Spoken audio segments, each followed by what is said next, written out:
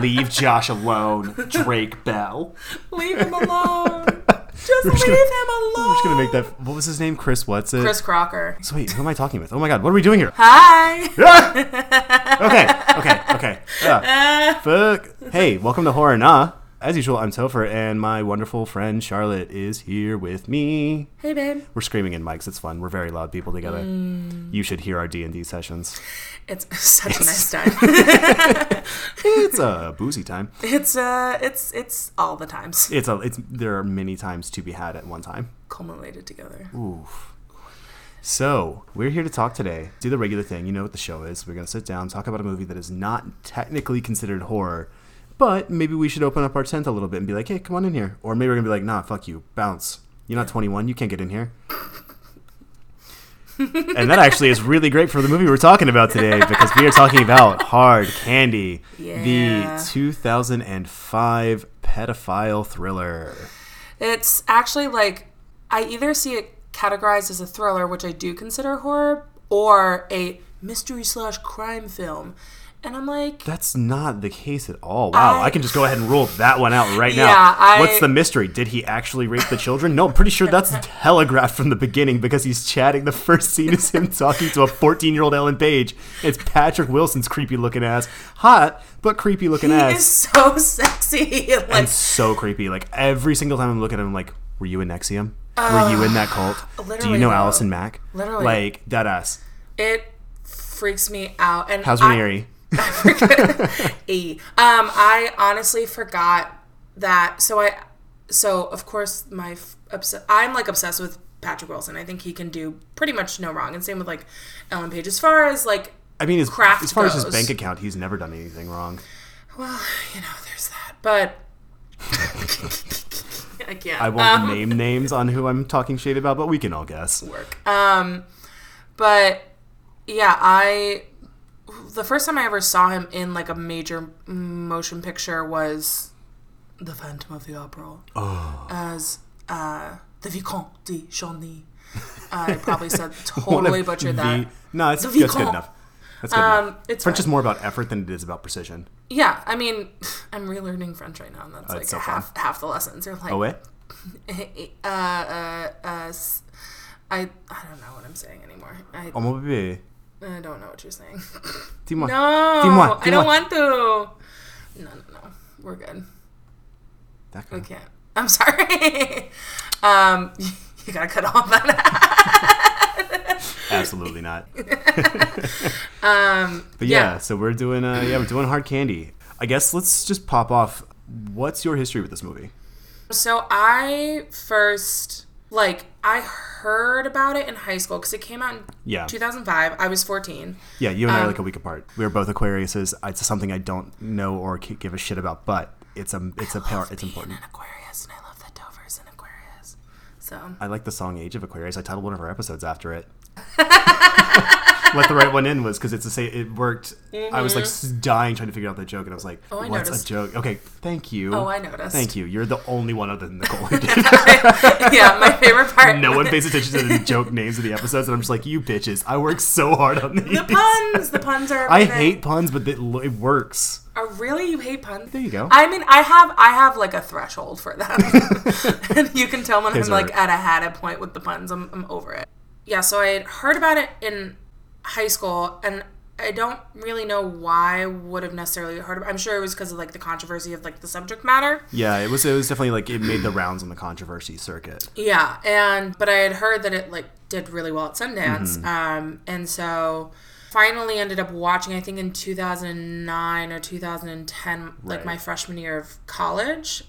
Also because like no one under the age of 18 should really watch this movie. To be quite honest, like it can be incredibly triggering. Right. Especially in the era that like you and I grew up where like you had those like really cringy screen names, and you had, I mean, these are like not like the cringe, but they're also so inappropriate, but whatever. Yeah, and then, and we didn't know a ton about the internet, right? Like, well, and like we'd grown up around it, but you and I were just old enough that like we didn't have it until later. Like I didn't get it till we didn't have internet in my house till I was probably 11, and so like we weren't very online. But once we got the internet, it was like, oh, let me do this thing. But you couldn't get on all the time. There was dial up. There was like everything was slow. You couldn't get off the landline, so I can download this thing from Napster. Like the whole mom's gig. like, I gotta call grandma. I was like, grandma lives on the block. Just go walk to see her. The UPS guy's like, here are your 33 hours of AOL, and I was like, I don't know what that is. I'm a tiny child. Like I have no idea. So then I finally watched it, and I just got this like visceral reaction, and I haven't watched it since up until last night. So it's been like almost 10 years, but it has always stuck with me because not only is the story sort of like deep in like my soul now, but also the movie itself is shot beautifully. It's in a really cool way. We'll talk about some of that. Yeah. So that's always like, and that's like why I love like indie movies, right? Like it was filmed like in less than 3 weeks, back to back to back to back, and it's two people in the end for the most part, except for a nice Sandra Oh makes a quick. I was gonna say a nice little cameo from Sandy. But other than that, and the acting is just solid. So impressive. Yeah. Like so impressive. One of the opposite of bogus is. It's that. Yeah. So that's my whole thing. Yeah. Yeah. Okay. Yeah. So I watched it a little bit before you. So this would have been early high school for me, or middle high school, because it came out at the 2005 Sundance, but it didn't actually like get a release until 2006. Yeah, in like April or something like that, like right before the blockbuster season. Because it was getting so many accolades. Yeah. So I've always been a film nerd. Like to varying degrees of bearability. Sure. I still think I'm a fairly unbearable film nerd, but like I'm not. It's okay. I've gone from like a Tarantino asshole to like, let me just talk excitedly about this thing. You know what I mean? Sure. Where like at one point I was all about like, oh, I've got to curate my films. I want to see all these films, and I use the word film a lot. Well, and that's the part cinema. Of like growing up, right? Like I feel like everybody goes to like the one. I was such an obnoxious theater, and you go from like one spectrum, then now you're tolerable. So yeah. You try to figure out how to make yourself more and more tolerable, and then you die. Right when people finally starting to like you kick the bucket, you know? So that really sucks. Thank you so much for putting it into perspective. Hey, that's what I'm here for.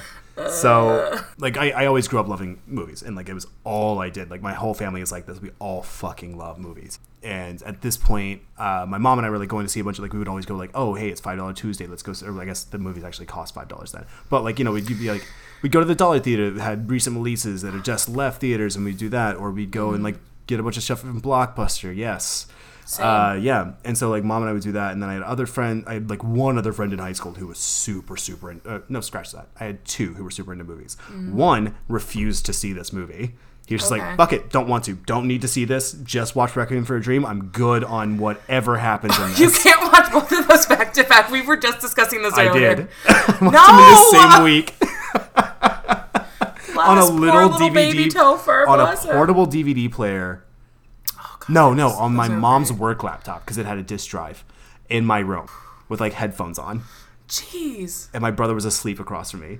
No. It was like he was like a little preteen at this time. And I'm sitting there just like watching Requiem for a Dream, the director's cut too, the one that ends in the famous note. Yeah. And then this like the next week, because another friend had told me like, oh no, you gotta watch this. And he had the screener. I think one of his parents was like involved in SAG or something. Yeah. And so he had a screener. And he gave it to me, and so I watched it and was like, why? Boyd. Why? His name was Boyd. Oh, great. What a great name, right? This was one of those movies that like maybe go that week in my life was kind of just like, I'm gonna take a beat. I'm gonna go watch West Side Story like 20 times, and then Five Will Goes West 20 times, and then I'll see if I want to watch another movie. I mean, honestly, West Side Story musically it's like very calming. So. Yeah. And then I've seen it one more time. I think I watched it again like towards the end of college. It was around like 2012 is when I saw it again. Some friends hadn't seen it. They're like, oh, I really want to see this movie. I was like, you kind of do. Yeah. And so we did watch it, and it was still as as the first time. Yeah. And just watched, like I told you, I watched a bunch of clips last night and was reading through the plot analysis. It's like, oh, I haven't forgotten a single beat of this movie. Nope. Like, it's just not something that it's well done. I'll say this up top, like, it's super fucking well done because it sticks with you. Yeah. And it just leaves an imprint and you don't forget a single thing about it. Because the plot, like I said, is fairly light. There's not that many turns. It's all just like bottle scenes. Yeah. Every single thing is it's like we call it pas de deux. Like it's one-on-one the entire time with the brief interruption from Sandra Oh. And blessed brief interruption. Thank you, Sandra. Yes. But needed her for that moment. 1000% because I really needed some Sandra Oh in that moment. I also love how it's like Patrick Wilson, Ellen Page, Sandra Oh, and then like 2 other people are technically credited in this movie. But they're vocal only, right? We don't actually see their faces. No, they're not. They don't say anything. They're you see them. Right, yes. It's like the clerk at the cafe, and like he doesn't say a word. Yeah. And the girl who is photographed is Donna, and the girl who's Janelle, who she speaks a little bit, but it's just like a cast of like 6 people, and it's There's fewer people in this movie than Clerks. Wow. Perspective. Yeah. This was, as you said, I think you already mentioned the name, but I'll say it again. This is directed by David Slade. Like we said, it came out Sundance in 2005. Lionsgate was the big distributor that got attached to it, which is how it ended up getting the wide release. But yeah, Lionsgate's actually like really good about that. I don't love a lot of the movies that they distribute, but I respect the fact that they're doing it, if that makes sense, because what they do is pick up a movie that's not going to get a wide release because of its subject matter. They pick up things with tricky subject matter. Like I'm pretty sure they're the Who picked up Hostel. Like they've just done a lot. Like they have a really wide book, but their book is one that's focused on, I'm not going to call it freedom of speech necessarily, but definitely like, hey, we respect the fact that you're making challenging movies. Let's get that out there. We'll throw the money into to distribute this because 1, we're pretty sure it's going to make it back, and 2, we believe in the idea of distributing controversial yet challenging opinions. Yeah. And I like respect them as well for that, because there's a too far version that happens in 2019 these days with people who do that shit, but like it's not like they're platforming Nazis is what I'm getting at. Thank God. Looking at you, Twitter. YouTube. Yeah. And it was on Netflix recently. Yeah, it was. Because when I was trying to find it to rewatch, because I don't own a physical copy, because who owns actual DVDs anymore? But I went on Netflix and I remember seeing it on things you may enjoy, because I watch way too many true crime documentaries on Netflix. They're like, anything that has to do with this, you will enjoy. I was like, well, what does that say about me? You watched Mommy, Dead, and Dearest. Oh, I've watched that so many times. So many times. It's so good. It's so good. It's so good. It is so good. My mom, like a year ago when I was home, I kept locking her back door. My parents' back door, and she told me I was too paranoid. And I was like, no, you're not paranoid enough. Yeah. You have to lock your doors. There are people out there in the world. The act happened 2 hours from here. Do you understand? Please. We came to a good compromise, so I think it's okay now. But Ellen Page isn't coming your back door. God, can you imagine? And her like Ellen, I thought you were significantly older now, but it's like 14, like 17-year-old. Well, she was 17 when she filmed this, but like she was. 17-year-old her, like with her red hood, like being like, hello, like no, thank you, ma'am. We're good. Bye. Loved you in Juno. Fuck off. Loved you in X-Men. Yes. Bring Kitty fantastic. back. Oh, God, Kitty Pride. Yes. Hey. Yeah, so David Slade directed this, who you were saying directed one of your favorite episodes of Black Mirror. Yeah. Well, so it's not one of my, as we were discussing, it's not one of my favorite episodes because of the writing, because there is hardly any writing, and it's... Yeah, and it's Metalhead, to be clear. It's the episode Metalhead. Metalhead, yeah. So it's unfortunately, like, also not super creative, but I think filming-wise, lighting-wise, all that jazz is very impressive. Also, he filmed the Twilight Saga Eclipse. I'd just like to point that out. Ooh.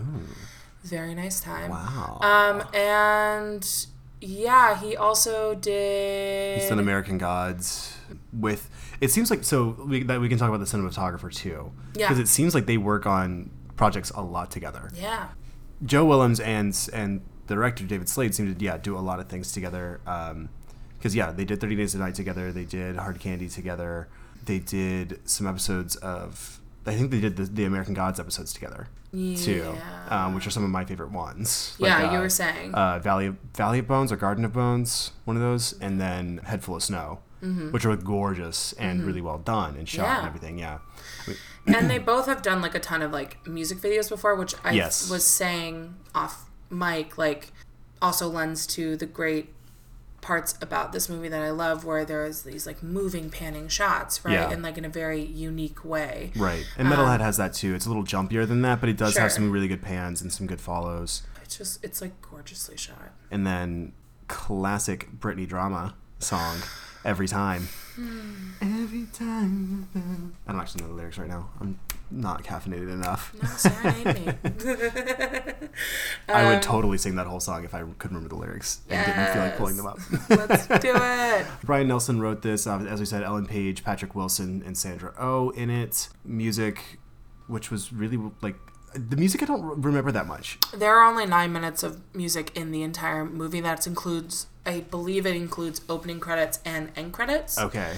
So most of the audio is like heavy breathing, feedback, like that sort of stuff. That's what I thought. To heighten, I think, the viewers, and also to sort of get in the brain of whoever is being focused on. Most of the time it's when Ellen Page has...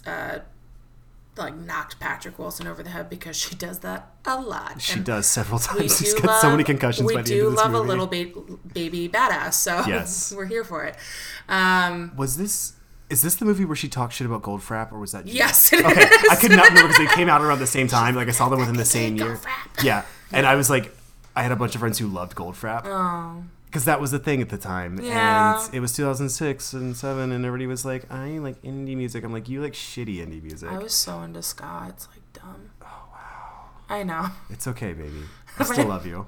God, now you only listen to Kim Petras. Oh, we love Kim Petras. No, that's not true. I have also... Sorry, you also listen to Kim Petras remixes. That's right. Thank you. And Lizzo. And Lizzo. That's it. That's all. That was what my Spotify playlist said. It was like Kim Petras, Lizzo. That's Gay all you got. Lady. Mine wasn't far off. It was all sad girl indie music and hip hop. I was like, gay boy. I think I like messaged you and I was like, that is not surprising. Yeah. Broadway soundtracks. Wu-Tang Clan. Hey, I've got a little like indie like and pop Mitski. That's it. Oh, God bless. I have like a little bit of like indie like rock pop or like indie rock in there too. What, like Imagine Dragons? No, 21 Pilots. 5 Seconds of Summer. Give me more credit. How dare you? Harry Styles, Liam Payne. Oh my God. Shawn Mendes' stuff. I don't know what indie alternative rock pop is. Is that Bon Iver? It's like Fleet Foxes. Oh my God. Yeah, I mean, you're like in the same. You're in like the general. I'm in the neighborhood. Realm. Got it. Yeah, Hozier. But like yes, that too. But I mean, I've been listening to like one of my friend's bands finally put stuff on audio, and no, I've just been listening to it nonstop because I can't stop. Won't stop. And I've also been listening to "Cute Is What We Aim For" a lot this week, and I don't know what's wrong with me. I don't know. 2003. Hey, 2008. 1. Okay. 2. Okay. Yeah, I mean 2.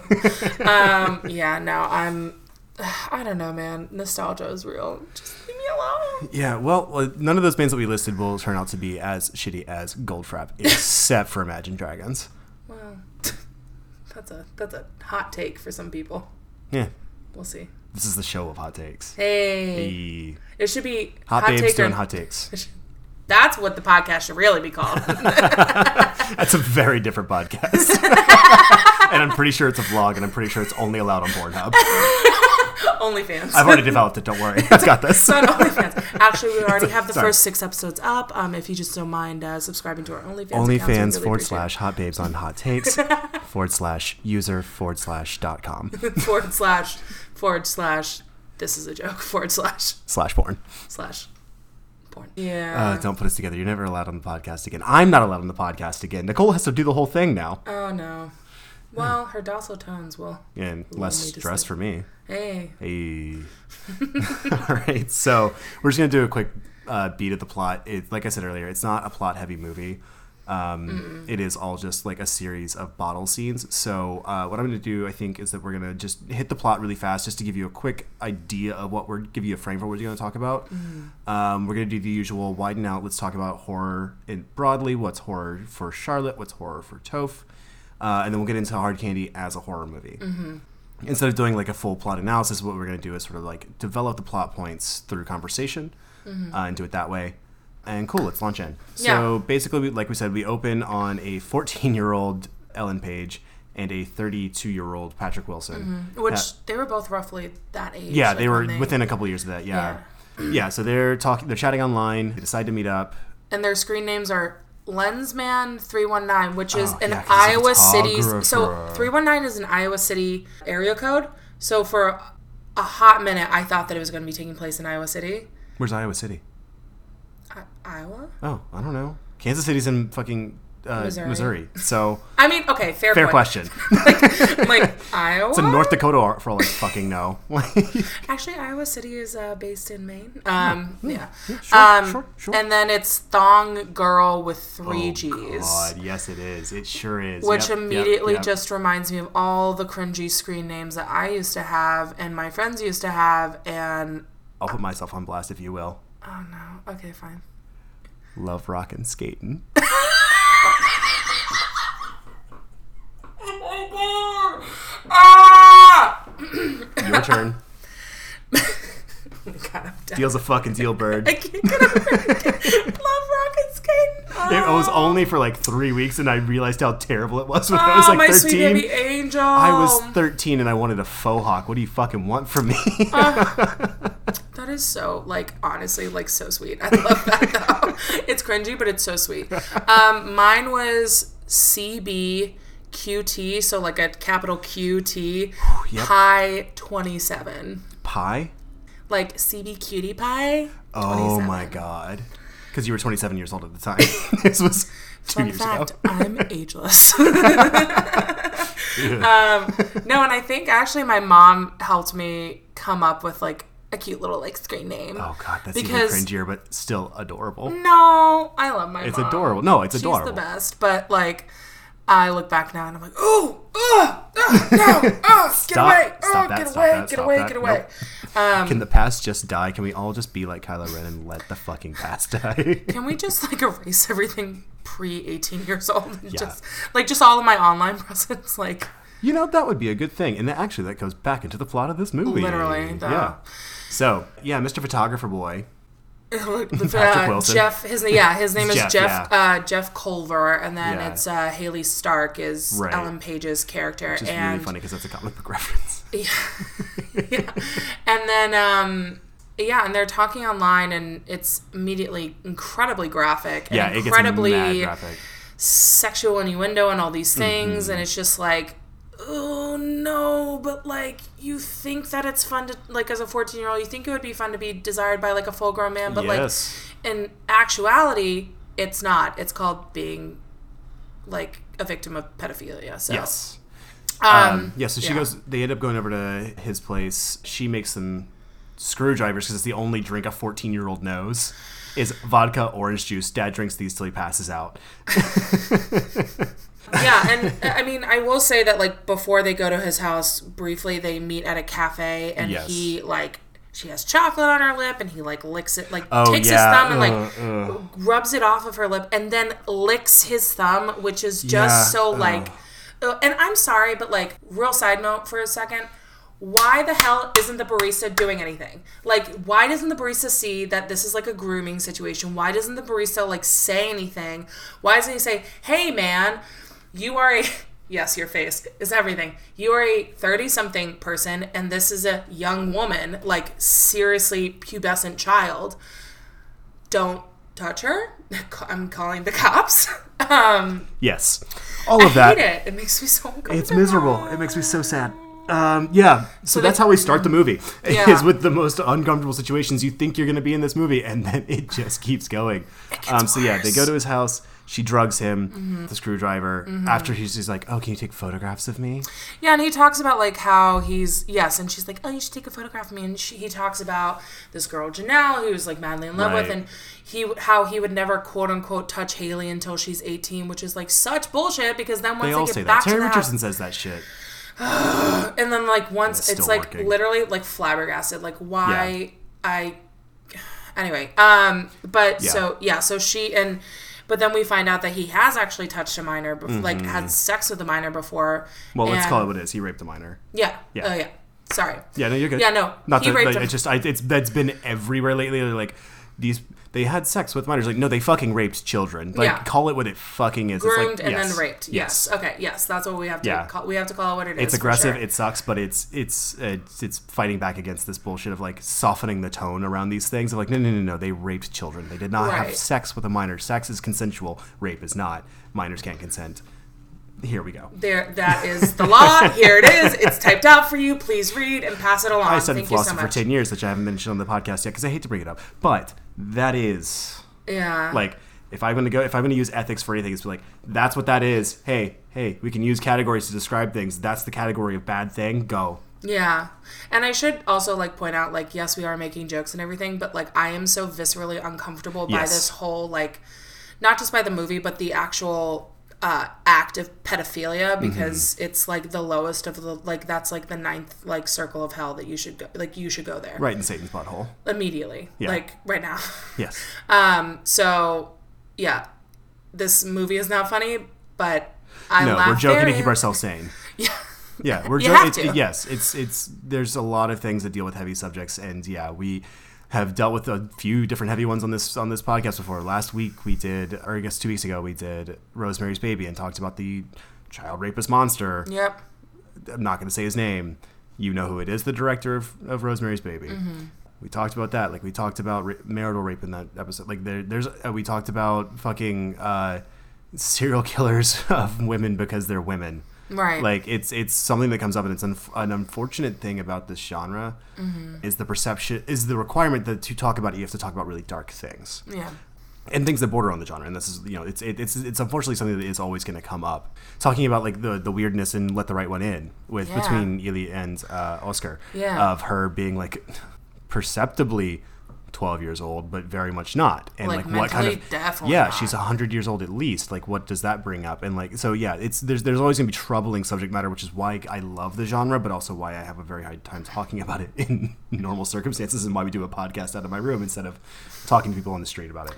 Oh wait, you didn't want to do this, like, in a loud cafe and, like, talk about, like, pedophiles? Yeah. Oh, I thought that's... Yeah, we can go to the Chip Cup. Oh, cool. Also, one more thing about the cafe scene, because it is the opening scene, but Patrick Wilson, not just Ellen Page, which, like, as a young woman, I would understand, depending on your environmental circumstances, not realizing that this is a crime, that this is not okay, that this is not acceptable. So I'm sort of, like, giving her some grace on that. But when it comes to Jeff, he knows what he's doing. He knows that it's a crime. He is a fully grown man. Yes, in his 30s. Older than I currently am. Same. Not us together, but yes. Yeah. But yeah, so, and he is talking so loudly about him teasing her and her, how sexy she is, and, like, in so many ways, and, like, all these, like, sexual innuendos. And it is so, again, why isn't anyone in the cafe saying anything? Not a goddamn word. And I know that that's to, like, propel the plot, but it's also, like, what the actual hell is happening. It's almost as if being complicit makes you a monster too. I mean, hello? Like, we'll get into that later in the plot, but, like, it, like, doesn't matter. If you are complicit, like, you are almost as equally, like, part of the crime. So, regardless, okay, so she drugs him, He wakes up, he's in a chair, and Haley is like, oh, just kidding. I'm not an innocent little teenage girl. I'm here to fucking kill you. Yeah, and he keeps being like, this is a joke. This is a teenage joke. She's like, it is not a joke. And she says something like, hold on, I have to bring it up because this line is so gorgeous. I'm going to paraphrase, but she says something along the lines of, just because a girl can pretend to be a woman doesn't mean that she's ready to do what a woman does. Yep. And I, like... again was watching it at home last night. I was like, yes, 1000%. But anyway, so then he realizes that's not a joke, and she still has him tied up. Then she says that she's like searched all over his house. She can't find anything. She can't find anything incriminating, which is very weird because she knows that he's a pedophile. She's like, you have to have a stash somewhere. Finally, she finds him what I like to call the hidey hole, in his like, I don't know, rock garden. In his, how pretentious. In his like, no offense, but like, come on. In his living room. She finds it, and at this point he's like, she's found his gun and she's left it on the bed, and there's a scene where he like flips over in the chair, which is actually pretty cool. It's like, a little James Bondy, yeah. To be honest. Like hand side, like flips over, gets it. There's more of a struggle. So then she finally is trying to open the safe. She's like toying with him with all these questions, and then earlier in the movie, we see her flip over a picture of, like, his first true love, the young girl who he raped. Yeah. And she's like, oh, 3/19. Oh, is that the day that you guys, like, made love or what? Or she says like, which is, that's not what happened. No. But regardless. But yeah. I think there's reasons why she's saying things the way she does. It does seem really calculated, but also moments where she's done, but we can also get into that, yeah. Yeah, but there's like, the entire, in the first 2 acts of the movie, he is saying how he's a good guy and he does all these things. He's a conservationalist and all these things. She's like, wow, and you also like love like little girls. Like, wow, you're such a great guy, which is so true. Like, so many of these terrible people think that they can just outdo the bad things. Yeah. And I do believe in redemption, but like, you can't keep doing the bad things and do the good things, and like that doesn't equal. So so she finds his hidey hole, right? Yeah, with all the secrets. Right. So he's got a gun in there. She's found his gun. He's trying to get the gun. There's a safe there. Yeah, so she found the photos of Donna Maurer, who's been missing. The combination is actually like his ex, groomed young girl.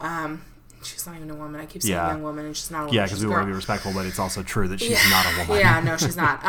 This isn't a Britney Spears situation. This is... Yeah, so, and it's actually her birthday, which we find out is 3/19/89. So that means that when the movie was filmed, that she was 17. Yes. Well, when it was released, that her character is like 16, 17. Yeah. Which means that what I'm sort of deducing from that is either that they just ended things recently. Yes. And or it was going on way before she was 14. Oh, yeah. Because he does say, like, she was young and I was young and I learned everything that I know, like, through her, which is such a, like, predatory thing to say. And just that sound is the sound of this movie. like, just, again, like, just, like, turtle cringe, like, the entire time. So, finds his hidey hole, and he, like, tries to attack her, and then she knocks him out again. Yeah, right? Uses the plastic bag to, like, or plastic wrap, and just, like, that's such a great shot. Oh, there's, like, the plastic wrap across his face, and he's just, like... It's great. Yeah. It's beautiful. It's so good. So tense. And so then he wakes up and he's tied to this like steel, like surgical table. Yeah, it's like, I mean, it's obviously either his like island or his dining room table or something. But it looks surgical as hell. It does. It totally does. And which is great because she's about to do surgery on him. Yeah. So she tells him that he has ice on his genitals, and she tells him that she's going to castrate him. And you know, there's a lot of like disbelief of that actually happening. And then he tells a story about, I think, in a way to get her to be more sympathetic. He's trying to get out of it, obviously. Yeah.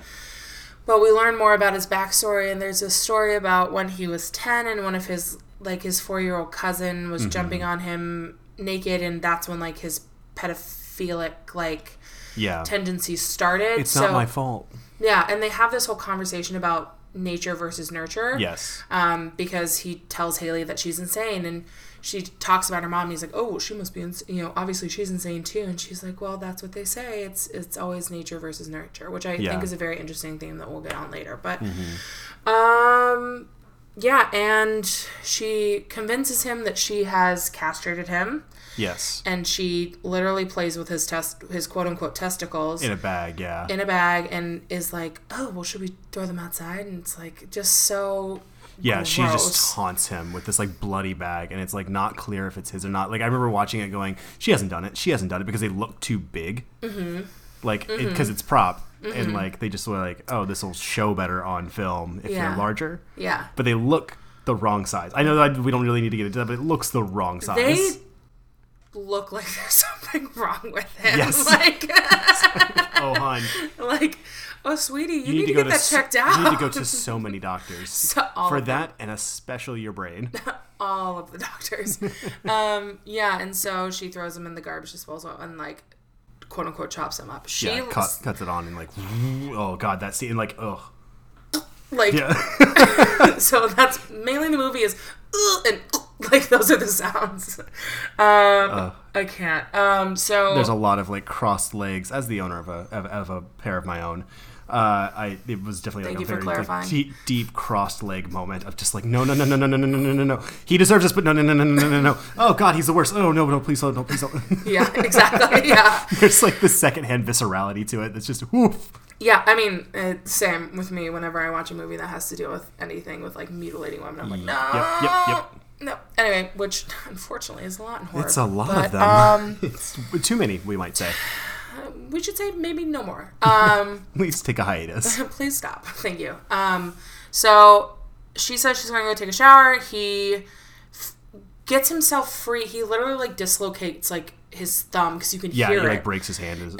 Did you notice how his hands are literally bright, like, deep purple? Deep purple. But that's because they actually physically tied up Patrick Wilson so tightly. Oh, really? I thought it was makeup. Oh, no. It's his hands. Like, those are his real-ass hands. Like, all right, Stanley Kubrick. God. Very method. Fuck method. But we'll get into my feud with Daniel Day-Lewis another day. So, and he gets out, he looks down, and he realizes that he's still fully intact, that she hasn't actually castrated him, that it was all just a mind game. Right. And he is about to call 911. Yes. Does not call 911 because he then wants to enact his own revenge on her. Right. Yeah, it's this turnaround revenge, yeah. Because he grabs a scalpel, and we all know what's going to happen. And then she comes back around, knocks him out again. That's like a reoccurring theme constantly. Yeah, she has like a taser or something like that, right? Yeah. Oh, yeah, because he comes into the bathroom, and he falls in the shower. She pushes him in the shower and then tases him. Like, tases the crap out of him, which, if you, like, tasers... Don't know from personal experience, but one can imagine hurt enough already, and then with the added effect of electricity going through water that is literally all over your body, so it's not concentrated in just one area, it is everywhere. Yeah. I've seen someone get tased, and it's awful. Like, on the low setting, I've seen someone get tased, and it's nightmarish. You see these, like, YouTubers that are like, oh my god, tase me. It's not funny. Don't tase people. Yeah. Grow up and stop tasing people. Maybe cops shouldn't have any kind of gun, including stun guns. That is a take, not a hot one, but that is a take for sure. Pretty tepid. I think it is a take that a lot of people think. Anyway, so she once again knocks him out. She calls his ex, Janelle, pretending to be a cop, yeah, and invites her over. And from what we understand, she's less than an hour away living, and she ties him up. She gets him on a chair, standing up, which girl is strong. Yeah. Multiple times, I am just so impressed by her strength. She's like half his size, and it's just like... If that, and is, like, taking down a full-grown man. A full-grown Patrick Wilson, too, who's not a small man at all. Like, I've seen Ellen Page in person, and she is tiny. She's a sweet baby angel. Yeah. But, yeah, so ties him up, has a noose around his neck, wakes him up, and he starts screaming. Then our favorite cameo happens. The only cameo, but our favorite. So by default. Sandra Oh, her character, Judy Takudi, by the way. Oh, that's right. She's like, just let him know. Judy Takudi stopped by. It's like, yeah, because she's like selling Girl Scout cookies for her daughter or something like that. Dropping them off, yeah. Because he's already bought them, which as a creepy. Such a good beat. It's like a little heavy-handed, but it's the heavy hand that I like. And as a former Girl Scout, The policy of collecting money, you get it when they order the cookies. Yeah. From what I remember, you don't get it when you're delivering them. Oh, okay. So plot hole. Plot hole. Or they did not do their research. Yeah. Well, he is English, so yeah. The director is English, so. And they had less than $1 million in budget for this movie, so. Yeah, which is very impressive. They apparently filmed all the outside shots on a cameraman's roof. Oh.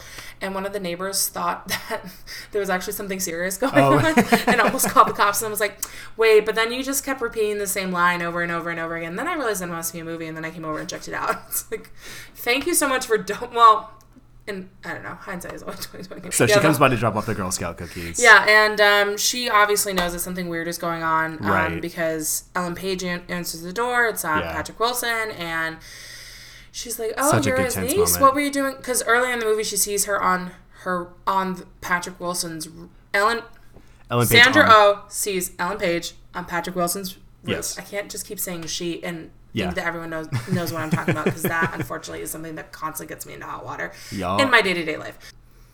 And so she sends Judy Katudi away. I think that's what her name is. And goes back in.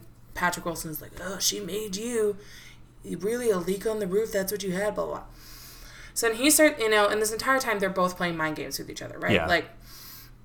So so he still has the noose around his neck. Yes. And she gets him up to the roof.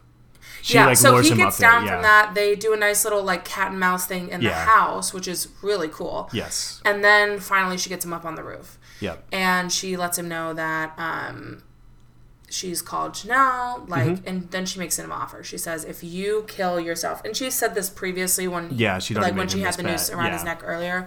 She's like, if you kill yourself, I will get rid of all the evidence. I will burn everything. I will make sure that no one ever knows that you were a bad person. Magnets and hammers to hard drives. Yeah, all the things. But you have to make I'm not going to kill you because then you get off easy. You have to kill yourself. He's sobbing and saying that he didn't do anything. He didn't kill Donna, who is the woman who earlier in the movie in the coffee shop. I don't think we even talked about this. Mm-hmm. First scene, we see a very distinct pan to this missing girl poster. Yeah. Which again leads you into thinking that Ellen Page is the one who's going to die. Spoiler alert, it's not. Yeah, and he's pleading with her and just saying shoot me, just shoot me, and and he goes, I didn't do anything. It was Aaron. It was I watched a guy do it, but I didn't do it. Killed this girl Donna, yeah. and he's like, I'll tell you his name, and then Ellen Page is like, oh, I already know. Aaron told me that right before he killed himself that you killed Donna. That you did everything to Donna, yeah. That you did everything to Donna. So it just goes back into the complacency thing.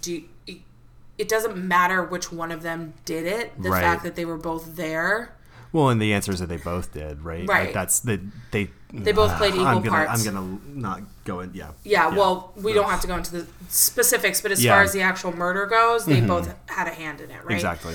So, he is completely defeated, and and then this is the third act, and he actually says earlier, thank you, Haley. Thank you for showing me who I actually am. And he's finally accepting that he is a criminal and a rapist of girls and a monster. And and then he puts the noose around his neck because he realizes that there's nothing left, and that Janelle is literally at his house right now. They can hear her calling for him. Yeah. And he runs off the roof. Yeah. And hangs, and is about to hang himself. And as soon as he takes off, maybe a second later, Ellen Page also runs after him. Yeah. And it's just the best ending because she just says, I promise I won't tell anybody. I won't let anyone know about this. Hang yourself, you're off the hook. Yeah. And then as he's dying, which we do not see, which I do appreciate. Yes. It's a violent death. Yeah, very violent. And she just leans over the side of the roof and says, or not. Mm-hmm. And then grabs all of her stuff, runs into the woods, and puts on her little Red Riding Hood Yep, the red hoodie. Yep. And that's it. Yeah. Justice was served? Yeah. Yeah? So, yeah. Yeah? I don't know. Oh, boy. Oh, it's Judy Tokuda. Yeah. Apologies, Sandra. Judy Tokuda. Deeply apologize. So, yeah, that's hard candy. Truly hard candy. Yeah. What a great title for the film. Oh, yeah, so it plays on, like, hard pill to swallow, but candy luring children.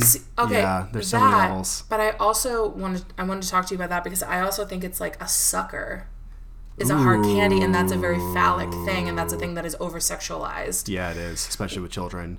And, like, just women in general, you know? And so... And also, he's a sucker because he falls for the ploy. There's a lot of things. Yeah. There's a lot of levels to this, and it's questionable how many they thought of. It's probably several. Mm-hmm.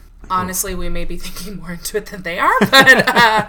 Because it's a title that sounds very pleased with itself. Yeah, I mean, it's a great title, for sure. Why don't we widen out a little bit now? Yeah. Let's kind of talk about...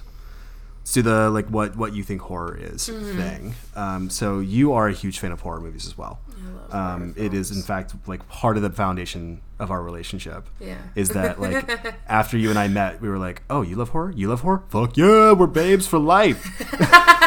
And we would just geek out. Like, oh, have you seen this? Have you seen this? Annoying all of our friends at the bar. Yeah. Just yelling about horror movies. So annoyed. We're, if you can't tell from the podcast, loud. Apologies. I will apologize for nothing. That is not my brand. I apologize for nothing. So yeah, give me kind of your background with horror, I guess. Yeah. Because we've done it with everybody. And like Matt and Joseph, not much of one. Nicole, in and out. Me, kind of the same. Loved it as a kid, hated it as a teenager, loved it as an adult. So like...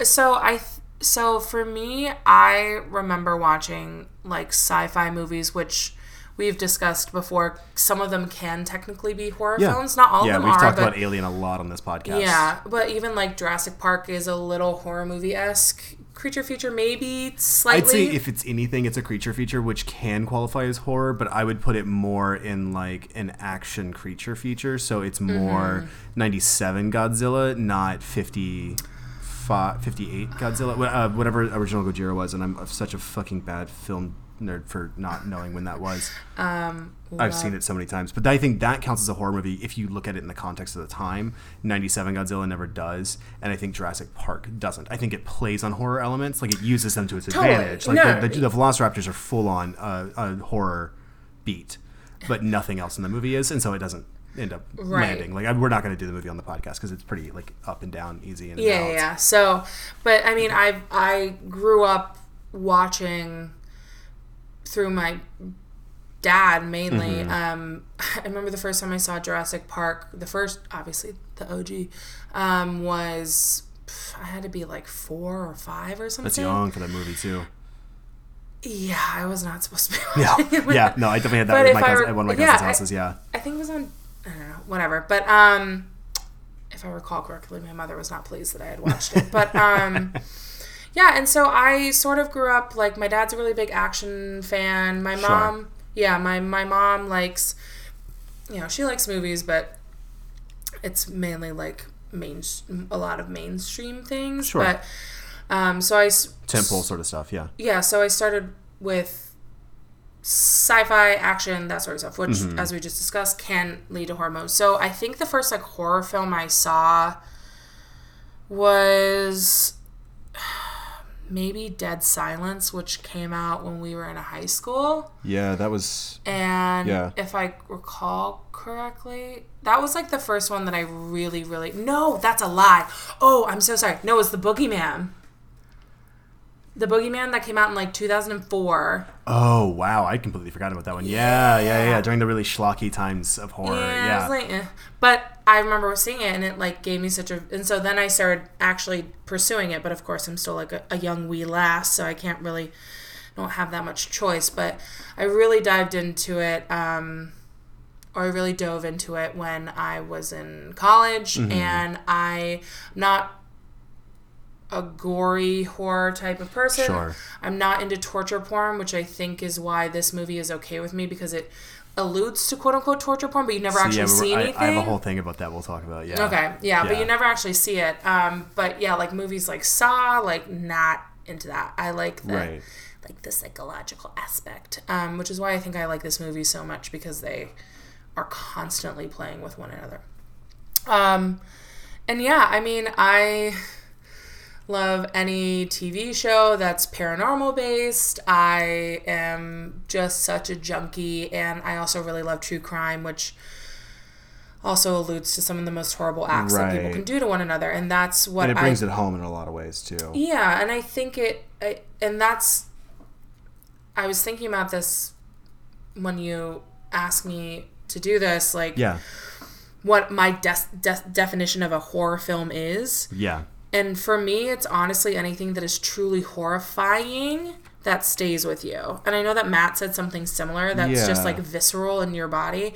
You know, and like, yes, of course, jump scares are there, but not really, like, I don't know. Yeah, so let's dive into that a little bit, because that's interesting, because everybody wants to, we've talked about horrifying versus horror on this a lot. And like I've said, like, this is a big discussion that I am in online a lot of times with the No Sleep community, is what No Sleep. It's a lot of fun. That's the reason it's a good community, and it's part of why I like writing there. In fact, we have a story dropping, well, I guess, dropped a week ago from this when this podcast is coming out, that is from one of my favorite authors from there. Oh. So horrifying is a hard thing to unpack, though, because this is something that comes in. So there was kind of an overhaul in that community. And I know this sounds like a tangent, but I'm going to bring it back around. Sure. So the horrifying versus horror thing is something that that comes up a lot in that community, because people want to write things that are horrifying but don't necessarily count as horror. And that is part of what we're doing here on this podcast, and what a lot of people are doing in the community, is trying to figure out where that line is. And we always are, like, everybody's trying to figure out where that line is. I mean, there's a reason that we came up for a different name for a certain genre of horror after Saw, and we started calling it torture porn, because it wasn't horror, it was this, like, pornographic view of torture, which is like sensationalized view of doing, like, the worst things you can do to another human being, right? And letting that play with those emotions. But is that horror?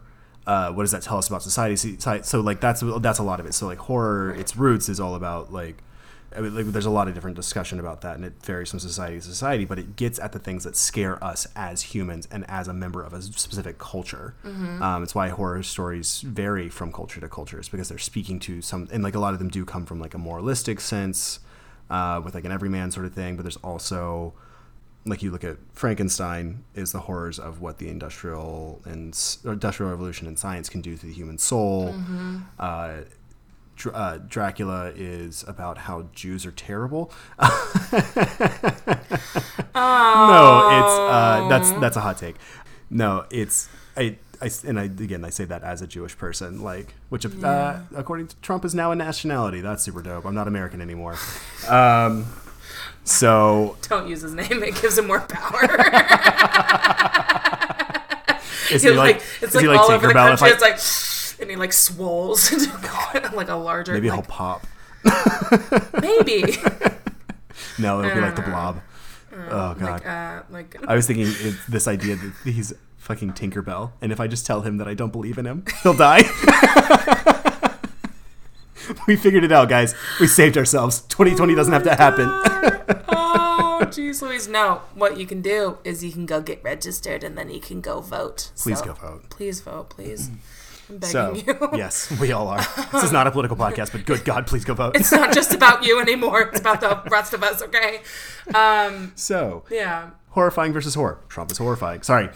TR star MP is... TR star MP. Is horrifying. Yeah. Wouldn't consider him horror, right? Yeah. And so it is that coming apart. Like, I don't think the true crime counts as horror.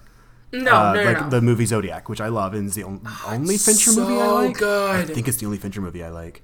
It's so good. It's really good. It's way too fucking long, but it's really fucking good. Because the case is still unsolved, Topher. No, we figured it out. Ted Cruz. He did it. Also, probably shouldn't say his name either. He has no power. He can never have power again. God bless him. Yeah, so horrifying versus horror. So the reason we talk about torture porn as like a sort of separate genre. Like it does get, I think it gets lumped in with horror because it's adjacent, but it's not the same thing. And I think I would rule out most torture porn as horror movies because it doesn't play on horror. It plays on it plays on a gut visceral reaction. There are things that cross the genre, but this is not. But like I don't think that Saw is one of them. I don't think that Hostel is one of them. No. Like they toy with the line, but they never actually cross into horror in my mind for a lot of reasons. But what I'm getting at with all of this is that when we talk about horrifying, it's really hard to pull that apart. So like one of the big things on No Sleep was about like, oh, okay, well, everybody wants to write these things. Like people were writing like from the perspective of serial killers and writing from the perspective of like child rapists and shit like that. Because it's all in first person. And it was to point out how horrifying those people are. But does that count as horror? Usually not. I've mentioned the movie Maniac on here before, the 2013 remake, which is absolutely amazing. So good. Elijah Wood is fantastic in that. I love him. He's so creepy. Another national treasure. Yes. But that counts as horror. Why? Because we're feeling the horror and the tension of him as the serial killer. And it's a thing that like I think it doesn't work in writing, but it works in film. And you feel terror for his victim because you don't know how it's going to go. Whereas we talked about with I talked about it in the American Psycho episode. I still don't think American Psycho is a horror movie. I think it's gray, but I don't think that it is. I think it's playing with the tropes, but isn't actually one. And the reason why is because you don't actually there's nothing in the movie to make you really root against Patrick Bateman. Right. You know he's a terrible person from the beginning. Literally. And so there's nothing like, there's no tension to it. Yeah. And that's what I mean by I think that's really where horrifying and horror come apart. Like doing this for the past few months, I think tension has so much to do with it. And I think a lot of people want to point to horrifying. And I'm not saying you're wrong. Like I'm asking you a question to find out what you think about it because I want to have these discussions. And I can be wrong about this. Yeah. And I'm just pushing you towards a little more specificity. I guess. As you're not having the benefit of being the first one on, you're the fourth one on, and so it's like, okay, no, I'm going to start pressing people more. No, and I honestly think that like me and Matt have like very similar like outlooks. Like it's things that stay with you, things that honestly make you terrified. Of whatever it is. So even feeling shook to the core, like even though this movie doesn't have a ton of blood. No. It is so... For the subject matter, it is fairly bloodless. And even though you don't see any actual crimes being taken against minors. Yes. And even though you don't see Patrick Wilson hang himself. Right. There are all, there you see just enough to where you can get the idea, which is, again, what I appreciate about what David Slade did, is that we see it enough. We get it. We understand what it is. Like, I sort of wish more directors would do that, but I think Heathers is bloodier than this movie. What? Heathers is bloodier than this movie. Yeah. Yeah. Jawbreaker is bloodier than this movie. Yeah, it is. That's not legit. Corpse in the car, anybody? But so, and I think it has to be something that you were actually terrified of. So after I saw this movie for the first time, I immediately didn't want to be on the internet anymore. I did not want to speak to anybody. And again, I'm like an 18-year-old person at that point. Right. And I was so freaked out that, luckily by then, the only people I spoke to online were people who I actually knew. Yes. But even now that rewatching this as an almost 30-year-old lady, I am now also super nervous about people who message me on Instagram who I don't really know, and it's folks sliding into DMs and shit like that. Yeah, just very that sort of stuff, which is it's an awareness for me, but back then it was a visceral gut terrified reaction. Well, and I think that's a better I want to press into that a little bit. So it's terror with effect. That is what you're getting at. It has a lasting effect. So I had I think that's a great version of that, right? That's not to be clear, that's not to reflexively compliment myself about pinpointing. I'm just trying to help guide absolutely. it along. But what if I'm right about what you're saying, I think that's really good as far as pushing us along in this discussion. Because terror with a lasting effect is different than horrifying and viscerality. Yeah. Because I have watched, really campy, gory films, which I really like. I love a really good campy gore film. there's City of the Dead, which is part of the Gates of Hell series. And there's this ridiculous scene. It's a zombie movie from the early 80s, series of them. And there's this really ridiculous scene where this guy thinks his girlfriend is okay, and they're like hooking up, and then it turns out she's a zombie, and she like rips his guts out, but it's like cake. It's literally cake. But it looks so squishy and gross that I've got a little herky when I saw it. I watched it in the theaters. Not when it came out, obviously I wasn't born, but there was a zombie film fest about 10, 11 years ago down at Museum of Art and Design off of Columbus Circle. And I went to a few of those after, get off work and go to those. And it was really fun, really hokey, very stupid. It was in the middle of it was like at the height of like the zombie zeitgeist or whatever. Yeah. Right? That big moment that we all had with zombies. Oh yeah, that happened like when The Walking Dead was Walking Dead and then Zombieland and all, all these like very big cult followings started happening. And it kind of started with like Dawn of the Dead and 28 Days Later in 2004, and the Dawn of the Dead remake and 28 Days Later in 2004, and then you had Shaun of the Dead that year as well too, or the next year's 04 or 05, and then you started building, and all of a sudden we just had zombie movies left and fucking right. So many zombie movies. So many of them. But it was anyway. So that's all aside to say like, oh yeah, this is like I love that kind of campy gore. Like I watched it and I was like, ugh, but I was also like, this is fun. Well, it's just like Shaun of the Dead is technically a zombie movie, and a fairly gory one at times too. Yeah, absolutely. And so you would think it checks all the boxes for a horror film. That is not a horror film. It is a delightful comedy. It's a romp. It's a rompy comedy. That's one that I do eventually want to talk about on here, but I want to get much more of a robust definition before we get there, because I feel like we would rule it out right now, but might include it later, and I don't want to have to reassess it. I'm still going to stand by my hot take. Go for it. It's not a horror film. I don't know where I said. I'd say right now I would say it's a delightful romp with horror elements that's playing with tropes, but I don't know that I would want to stick by that hard. Yeah. Anyway, so this is all to say, like, I do love camp and gore, and I've enjoyed gore in non-campy settings too. Like we've talked about, we've sung a lot of praises for the 2013 Evil Dead, and the gore in that movie is, dear God, good. It is, and not aggressive. For laughs. There's not a single laugh about the gore in there. It is not funny. They are not watching doing Jane it. Levy fucking rip her own arm off is just goddamn wild. It hits me I got way too stoned one time when I watched it and didn't realize I was holding my breath and almost passed out. Oh my God, it's over. I've done that before in movies. I have this weird thing where I'll get like really tense and I won't realize that I'm really tense, or like I'll feel the tension but I won't realize I'm not breathing, and then it was weird. It happened during the 2013-14 Carrie with Chloe Grace Moretz and Julianne Moore. Oh yeah. And I was, again, it happens when I'm stoned. Great remake. Like, it's every single time I do this, I'm stoned, and it's why I don't get stoned and watch movies. Don't Some people love it. I just nearly die. Don't do drugs, kids. Don't do drugs, Topher. Kids can do drugs. That's fine. All of them, babies. Yeah, no, That's the official stance of this podcast. Eat it, Nicole. Not for me. I'm still with you, Nicole. I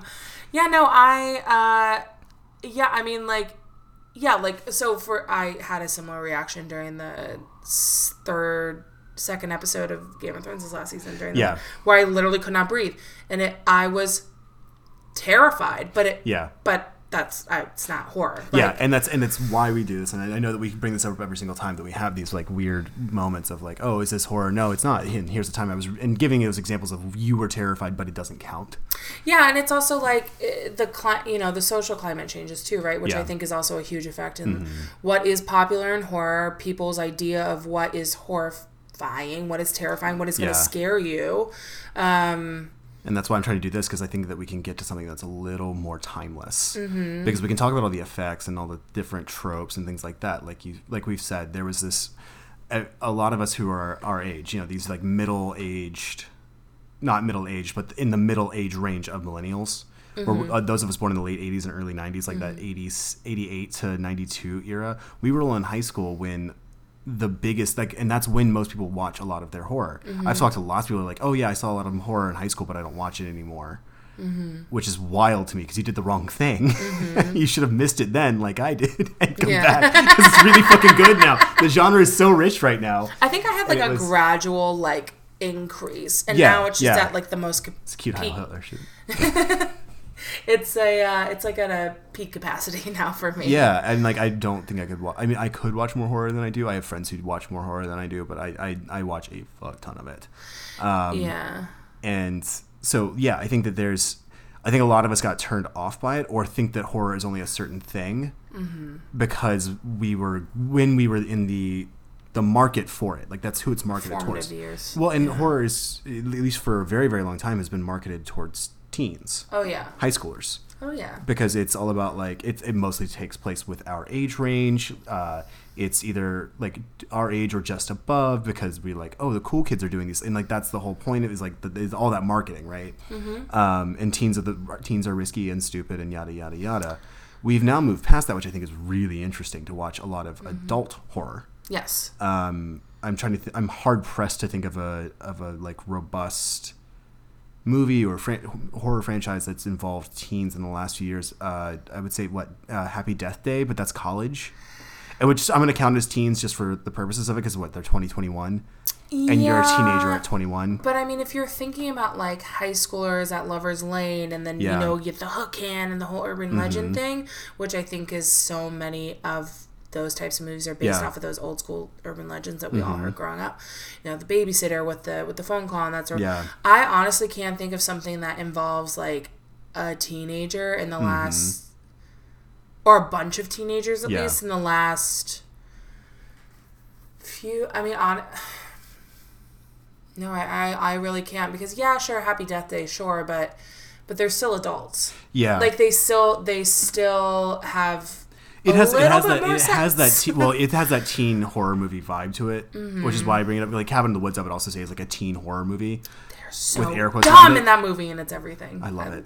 And they're supposed to. They have to be. It's yeah. I know. I love that movie. It's so good. It's so good. It's so good. It's so good. It's good. So I would count that as a teen horror movie, and I would say that Happy Death Day counts in that. But like one of my favorites, It Follows. Yeah, so I was gonna. But It Follows doesn't follow any of those tropes. They're not idiots in that movie at all. The characters are all very smart about how they handle that situation. Yeah, they just know that like it's made clear by the narrative that there's no way out. It's not like the teen movies that we grew up on, where the point is that the kids are idiots, right? And you have to accept that because kids are idiots, and it's to teach you that kids are idiots and don't do dumb shit. Yeah, that's the moralistic side of it, right? And right. Horror often does have a moralistic side. Absolutely, it's a lot of horror films are. You know, this is a terrible story, and please learn from it. Like, don't do what these people did. That's what I was trying to get there. It's definitely a teaching like moment, and I was gonna say maybe like Truth or Dare with Vanessa Hudgens, but they're all in college too. So it's like if we're just talking about teenagers though, like high school age teenagers, not really. And the few ones that I can think of, what Veronica was. Ouija was, but those weren't about kids making dumb decisions. Like, and that's what I'm trying to say is that, like the only ones I can think of are doing something else, and I think they're made towards adults now. I don't think Veronica was made. Well, maybe those two were made because they were low. They're like lower budget. They're like on Netflix, which is more for teenagers and shit like that, and drunk adults. Yeah, I think that there's been a shift. Is what I'm trying to say. Absolutely.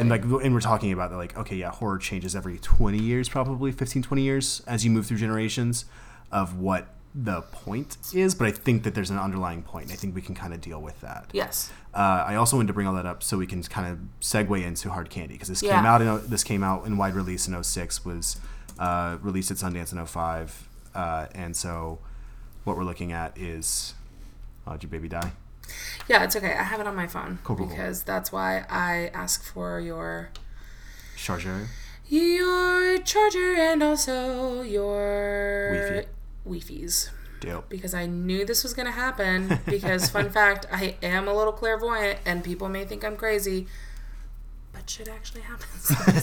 All the time. Even with something as little as my computer dying. And whatever. So anyway, yeah, I just wanted to give the context for the movie. I know that all sounded like an aside, but there is a point, and the point is that, yeah, I want to set us up for context of what was coming out around this time, because that, I think, is very, very important for analyzing horror. I don't think it's going to make or break whether or not this counts as a horror movie, but I think it informs a lot of the discussion around it, to put it in a temporal context. So let's just sort of recap yours real quick, because we've been going for a second in this section. So horror to you. You said initially something horrifying that moves into sort of like a visceral memory of something. And then we kind of discussed more. You moved into a true terror to your core that has a real world effect on your life in an interesting way. Be it losing sleep or taking extra precaution. It's okay. Or taking extra precaution. What was? I don't know what that was. Oh, they were scissors. Ooh, good for an audio medium. Scissoring. So so that has some sort of real world effect, and I don't think that necessarily even has to be the difference. I've said before that there's I don't want us to get into what makes a good horror movie. Right. I just want to get into the bare bones of yes or no. I would kind of want to get as close to a 1-0 as I can, right? So it's good versus bad is like everyone's own opinion, right? Yeah, and and that's also not the point of this bias. Right. Like that's what we do the first week of every month when we want to talk about whether or not this is a good horror movie. It's usually just a movie we want to talk about whether or not it's good. And Ari Aster. Yeah. I am physically incapable of leaving that man alone. He's gonna come for you one day. Come for me, bitch. I will punch your NYU face in the dick. And that is a hot take with Topher. I didn't bring it up this time. I did, on purpose. I'm going to have to issue an official apology to Ari Aster. He's going to send you a cease and desist letter or something. And I'm going to send him my own middle finger. Sit on it. Boy. Make better movies and I'll leave you the fuck alone. Can you just talk to a woman and then we'll I'm so sorry, but honestly, Midsommar was a joke! Oh, God. I'm still so angry about it. I am excited to see Florence's Meg in Little Women, though. Professional powder, Florence Pugh. Yes! She actually got her PhD in pouting. Wow, Dr. Pout. That's the only way we can refer to her from now on mic and off mic, forever and always. Nicola's sister titties. The nun. And Florence Pugh is Dr. Pout. This is going to be one hell of a team up. This is going to be. The Horror Babe cinematic universe is getting weird. Ooh, very exciting. So it's something that has to be viscerally stays with you. That's why I love The Babadook so much, right? I saw that movie 2-3 years ago. Mm-hmm. Sometimes late at night, 4 years ago, 4.5 years ago. I still sometimes at night cannot go to sleep because I hang stuff on the back of my door, and I literally think it's The Babadook. Yeah, I will murder you. Oh, thanks. I'm looking for someone to do that. I need to end this life and find a new one. No, don't leave me. No, I mean, it's back. Just, so, and same with this movie, it's just absolutely a telltale of, let's not talk to strangers on the internet. Yeah.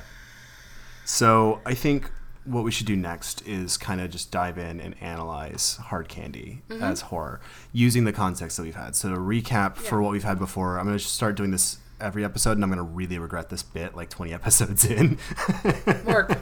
But so far, we have Matt with his structural analysis, which I still really love. I think there's something to that keeps us out of the good-bad debate. I still really like that a lot. Joseph needed the societal takes, moralism, things like that, and just the vibes of it. Yeah. Nicole going in with the two categories of either camp or earth-shattering, and now we've got you with sort of this specific viscerality, specific type of viscerality that has a real-world effect on your life and such. Mm-hmm. Cool. Yeah. So, using those as context, let's dive in. Mm-hmm. So, I think I kind of want to state positions before we go in. Because there's no use for surprises when it comes to this, right? Yeah. It makes for a little more thrilling audio, but it is not as good. Yeah, it's same. cheap. Yeah. So I'm going to say that I am questioning, leading towards not. Really? Yeah. Because I like to go into these things with an open mind and not be strong, in my opinion, beforehand. Which maybe is not thrilling, but it's my personality.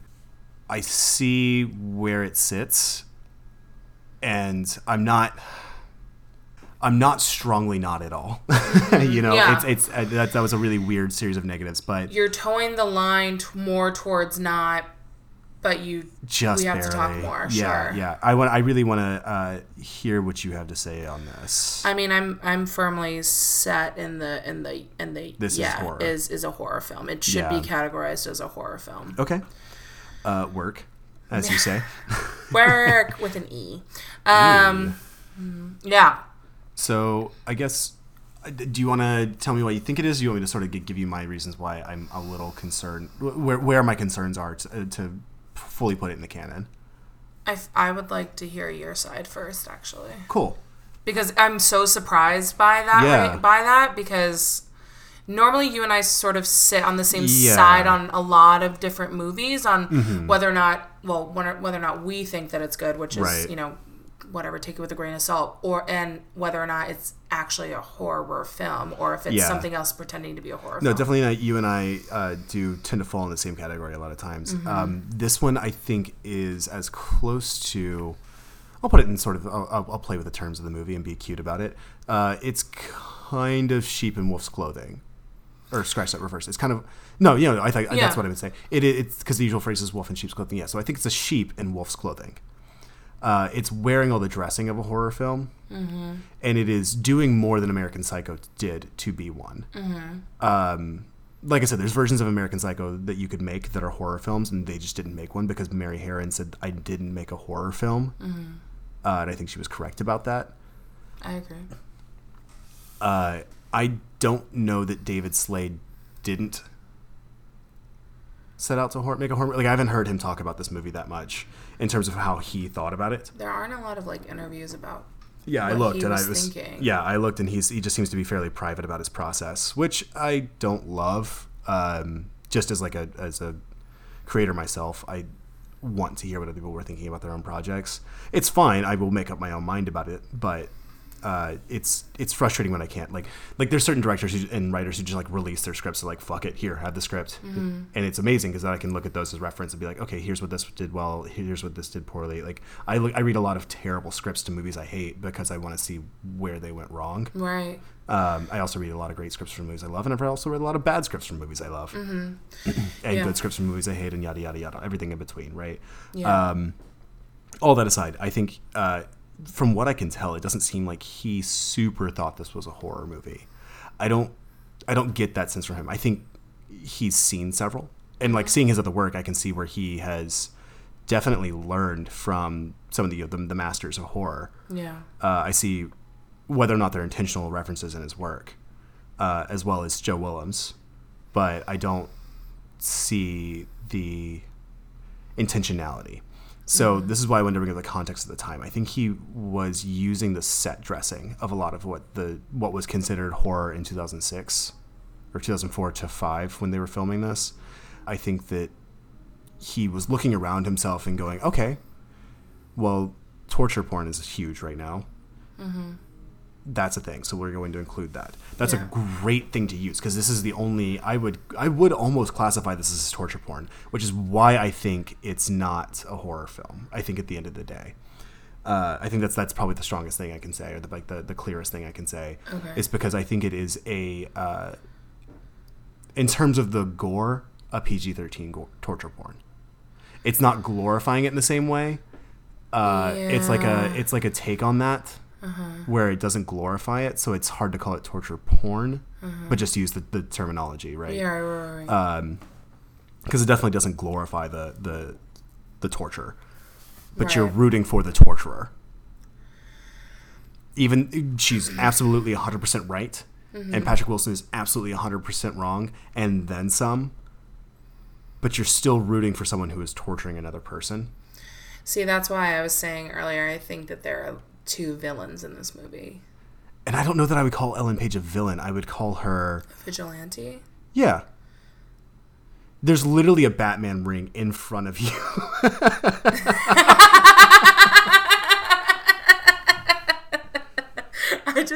I wish somebody had recorded my face when I said vigilante while you were saying it, and then I was like, oh. I'm willing to say that like vigilantism is in the eye of the beholder. Sure. I'm not necessarily opposed to it. I am opposed to it because people are idiots. Mm-hmm. I'm not opposed to the morality of it. I'm opposed to the execution. Fair. So I don't think Ellen Page is wrong for being a vigilante. I am opposed to her execution.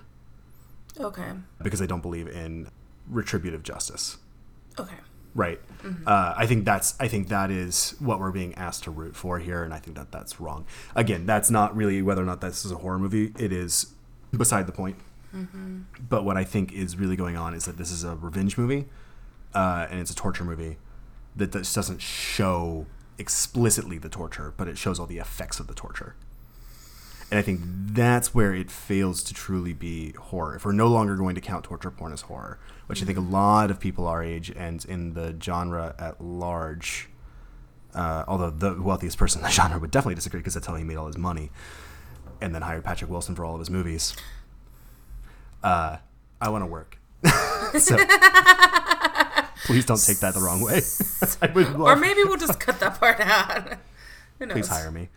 The short version of what I think is that I think this is a take on torture porn that I really like. I find very interesting. I think it's a great movie. But if we're going to rule torture porn out of the horror genre because it doesn't meet the criteria we've set, and I think it doesn't, and I think we should. I think it's maybe an arm of the genre, but I don't think it's fully within. Mm-hmm. If that's the case, then this movie can't be either. Okay. That's kind of the thrust of what I have. Mm-hmm. Kind of my thesis on that. Yeah. So I mean, it's hard because it's like we're talking about this in 13 years later. Yeah. And I'm trying to put myself in the context of when it was released. Mm-hmm.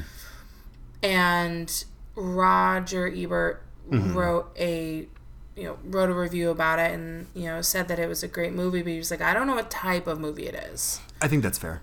And I would agree, but I think it leans more towards horror than mystery / crime, which is just it's 100% not that. So offensive. Crimes take place in it, but crimes take place in a lot of movies, and they're not crime thrillers or mystery movies. There's no mystery to this movie. I mean, there is. Like, I remember when I first watched it, there was a lot more of a question about where things were going. Like, the plot was a little more obfuscated, which does come into the structural elements that Matt and I talked about with Jaws. But I think that there's not. So I'll even go on that in a little bit. But I want to hear more from you first. I don't want to just run over you. Oh, no worries. Run over me. Yeah. So I very much think that there are two villains in this movie. Yeah. Go ahead. I think that one is getting revenge, but then Patrick Wilson also tries to get revenge on her later. Because he does not view himself as a villain for the first two acts of this movie. Yeah. And he truly does not think that he's doing anything wrong. I mean, he knows that technically it's wrong, but he doesn't think that the way that he treats... It's legally wrong, not morally wrong to him. Right, to him. He's like, it's not his look fault, how I treat these girls. Yeah. Look how good I am to them. Look how I help their careers. Like, look how I help the world. I mean, it's such bullshit. It's like, it's just like him earlier in the movie trying to make Ellen Page feel like she's more in control, quote unquote. Little does he know that he's not in control at all. Right. By asking her, like, oh, what are you eating? She's eating tiramisu. Like, if you don't know what that is, it's pretty get easy into to it. spot. It's so good. Like, please eat it. And then she says ganache, which, that Canadian accent is so rough during that one specific word. Yeah. And so he's like, oh, what's a ganache? And when I first saw the movie, I was like, oh, he's making fun of the way that she said it. And she was like, oh, you've never had a ganache before? It's this, like, chocolate thing. I was like, oh, he's actually pretending like he does. He's pretending that he doesn't know what it is. And And I think that if we're going to talk about villain victim, I think that the victims are obviously Janelle and all the other girls and Donna. But I don't think that Ellen Page is the victim. No, she's the bait. She's the bait in the trap. She has, which is like the whole poster of the movie. Yes. She's literally in a bear trap. Yes. Which is like such a great, like, fantastic so poster. Cool. That poster is brilliant. It's amazing. With the red hoodie and the bear trap, it's just really solid. It's great. But she has planned out everything. So she's a wolf in sheep's clothing. Like that's, I mean, that's the one thing I could find from why did I just blank on his name? The director, Slade. It's one thing I've heard from Slade about this movie is that it is an inversion of the Red Riding Hood story. Yeah, which is a story about pedophilia, or at least has been interpreted that way a lot of times. Yeah. And so that it really lands. Like this is, I would normally call that pretentious. It really lands in this movie. Yeah, no, yeah. I absolutely agree. I mean, you obviously don't really get into the very, very end because it's made very obvious, which I appreciate. Because Slade's like, just in case you didn't catch it, here it is. And I'm fine with that. But that's fine with me. At least it's a little overtelling, but it's fine. At least he's not like, oh, you definitely won't get this, so here it is, laid out for you. It doesn't feel like you're being beat over the head with it. It just feels like, yes, this is the nod.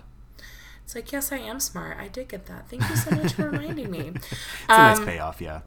Totally. And so Robert, am I saying that? It's Robert Ebert. Roger Ebert. Yeah, I think I said Roger earlier. I'm so sorry. It is Roger. No, it's Robert. No, it's Roger. Are you sure? Yeah. Oh my god. It's Roger Ebert. All right. Well, anyway, Ebert, in his review, asked if there were two perverts in the movie. Got it. You know, and what, like, there are. I personally think that there are. There's Jeff, which is going into my whole visceral, horrifying terror like reaction. So there's Jeff, who is a very classic interpretation of that word, and then there's Ellen Page, who is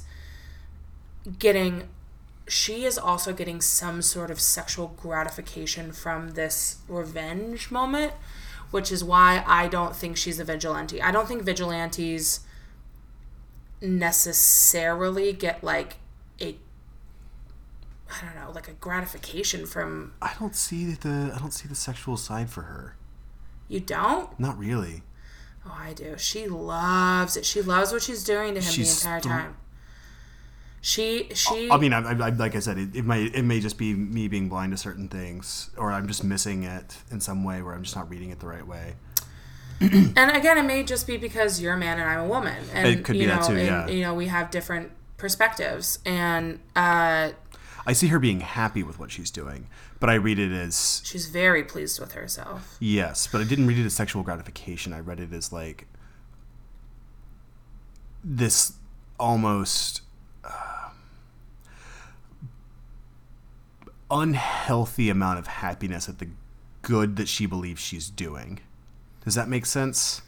She believes that she is so morally right, and what she's doing is so right that it like gives her an undue amount of pleasure. But moral pleasure, not like it's visceral, but not sexual pleasure, is how I read it. See, it also may just be like me not wanting to view a minor as a sexual being. Sure. And that could be. And I think that is probably part of it. Is just like I just absolutely don't want to do that. Sure. And I'm thinking more of like Ellen Page and like her like 17-year-old self, where she's right. Most states that's the age of consent. Sure. So, you know, and yes, I do have to constantly remind myself that like. Because even though Haley she never says that she's older than she is. There are a lot of things that allude to it, and so that she right. She's not 14. Yeah. She just looks 14. Yeah. And so we don't actually know because that answer isn't given to us. There's also a really solid play on the. Well, she looked like she was 19. Yeah. And it's a really great inversion of that. This movie's full of good inversions. Yeah. I mean, I think it's really, really well written, and it's very smart in the way that it's written and the dialogue and without being too full of itself. Yeah. Exactly. So, Yeah, but just like how Jeff doesn't think that he's a bad person and that, that he knows that what he's doing is wrong, but the way that he's doing it is in a quote unquote right way. Yeah. I think that Ellen Page's character is also doing the same thing. Sure. She knows that technically what she's doing is illegal, but like what she literally says, what's the most I'm going to get? Like 30 days in juvie, like Every woman who's ever been catcalled, every woman who has been molested will give me $5 and I'll be able to get off scot-free. Yeah. She's like, you on the other hand. And it's just that, it's that whole back and forth debate of like, what is worse? Like, and I think that they're equal. Like, I definitely don't. Well, maybe not like equal, but they're both terrible. Like murder, pedophilia. Both terrible. She doesn't murder him. She coerces him into killing himself. She is like so good at manipulating him, but she does manipulate him, and I think that there's she's not. I'm not saying she's morally good for the way she goes about this, but I feel like there is some sort of I think she's justified in a certain sense. Yeah. Because as we've seen recently, as we were talking about earlier, there are no consequences for these men. Mm-hmm. And the only time that they have consequences is to the loss, to the like detriment or at the expense of their victims or the survivors. Epstein got to hang himself in a cell. Well, and they literally speak about the director that we will not name in this movie. They're like, oh, well, he just won an Oscar. Like, this will not ruin your career. This came right after the fucking right after The Pianist won an Oscar. Yes, so this was hot on the tail of that. Yes, so and I think it's definitely like part of the times, right? And especially now, where now women are speaking up of experiences they've had in their past, myself included, and the Me Too movement, and Time's Up and everything, and it's I think if it came out now, people would absolutely view her as a 1,000% like complete and total hero. In the right. Yeah. I'm just trying to think of like the time. In the context, yeah. It was ahead of its time, yeah. Sure. Like it definitely absolutely was. And there's a moral wrong here. I will agree with that. I think she is not morally correct. Yeah. I do want to be very, very clear about that I don't agree with her tactics. And I think that, yes, torturing someone is absolutely 100% wrong in all cases whatsoever. Literally pretending to castrate a man. Yes. Which is... I go back and forth on whether or not it is very original or very unoriginal. Like chopping off a gas balls. Like, yeah, I feel like we've all been there. It's the threat we all hear, right? And like castration has been a castration has historically been a punishment for sex crimes. Which, I don't believe in retributive justice, but I understand the reasons for it. Absolutely. And this is one of those. That's the trouble I have with my feelings about this film. Is like, is she a hero? Is she a villain? Is she somewhere in between? I think you're right that she's bordering on villain. I'm also just I'm trying to break my structural brain here, right? Totally. And be like, okay, well, she's the protagonist. She can't be the villain because protagonists can't be villains by definition. Yada yada yada. Like that's why we have anti-heroes, and she's not an anti-hero, but she's close, but like and all that shit, right? This is the dumb shit that goes through my head of like the thousands and thousands of fucking hours I've spent studying this medium. Thanks, philosophy. Well, and fucking and ethics and all the things and movies and shit. Movies, yeah. So I think but I'll let the two villain thing rock because I don't have a good enough argument against it, and I think you're probably more right than you are wrong on that. Yeah, and I think that, I mean, you know me very well, but obviously I can ramble, and sometimes it's hard for me to like fully come into a thought, but my visceral gut reaction, if that's what I'm going to base horror off of, is she is also a villain. Like, they are both villains. Yeah. And so that's, I mean, I definitely think that that's why I think it's a horror. I mean, and it's, like, would you say that I Spit on Your Grave is a horror film? Which one? The original or the remake or both? Either. Just the story as the overarch arch. Because It sort of reminds me of this movie in the revenge. Yeah. So here's how I'll break it down. I Spit on Your Grave is a horror film. Kill Bill is not. Yes. Similar stories. Yes. Completely different genre. Yes. And I think it's in how it's so a lot of it does come down to the technical for me. Mm-hmm. I think that while the plots are fairly similar, and I'm not saying that anybody was ripping anybody off or whatever, but I'm saying that this idea of woman is raped, woman takes revenge on those who raped her and those who were complicit, mm-hmm. right? Mm-hmm. That's a story that we've had for centuries. Mm-hmm. That in itself is not so it can't just be the writing, right? Like the story is not a horror story. It's how the story is told that turns it. And that's what I mean by the technical aspects, right? Mm-hmm. Because Kill Bill is shot like an action movie. It's an action movie. Yeah. There's exactly one horror element in both of those films. And it's in the prelude to the fight between the bride and Vivica A. Fox. Mm-hmm.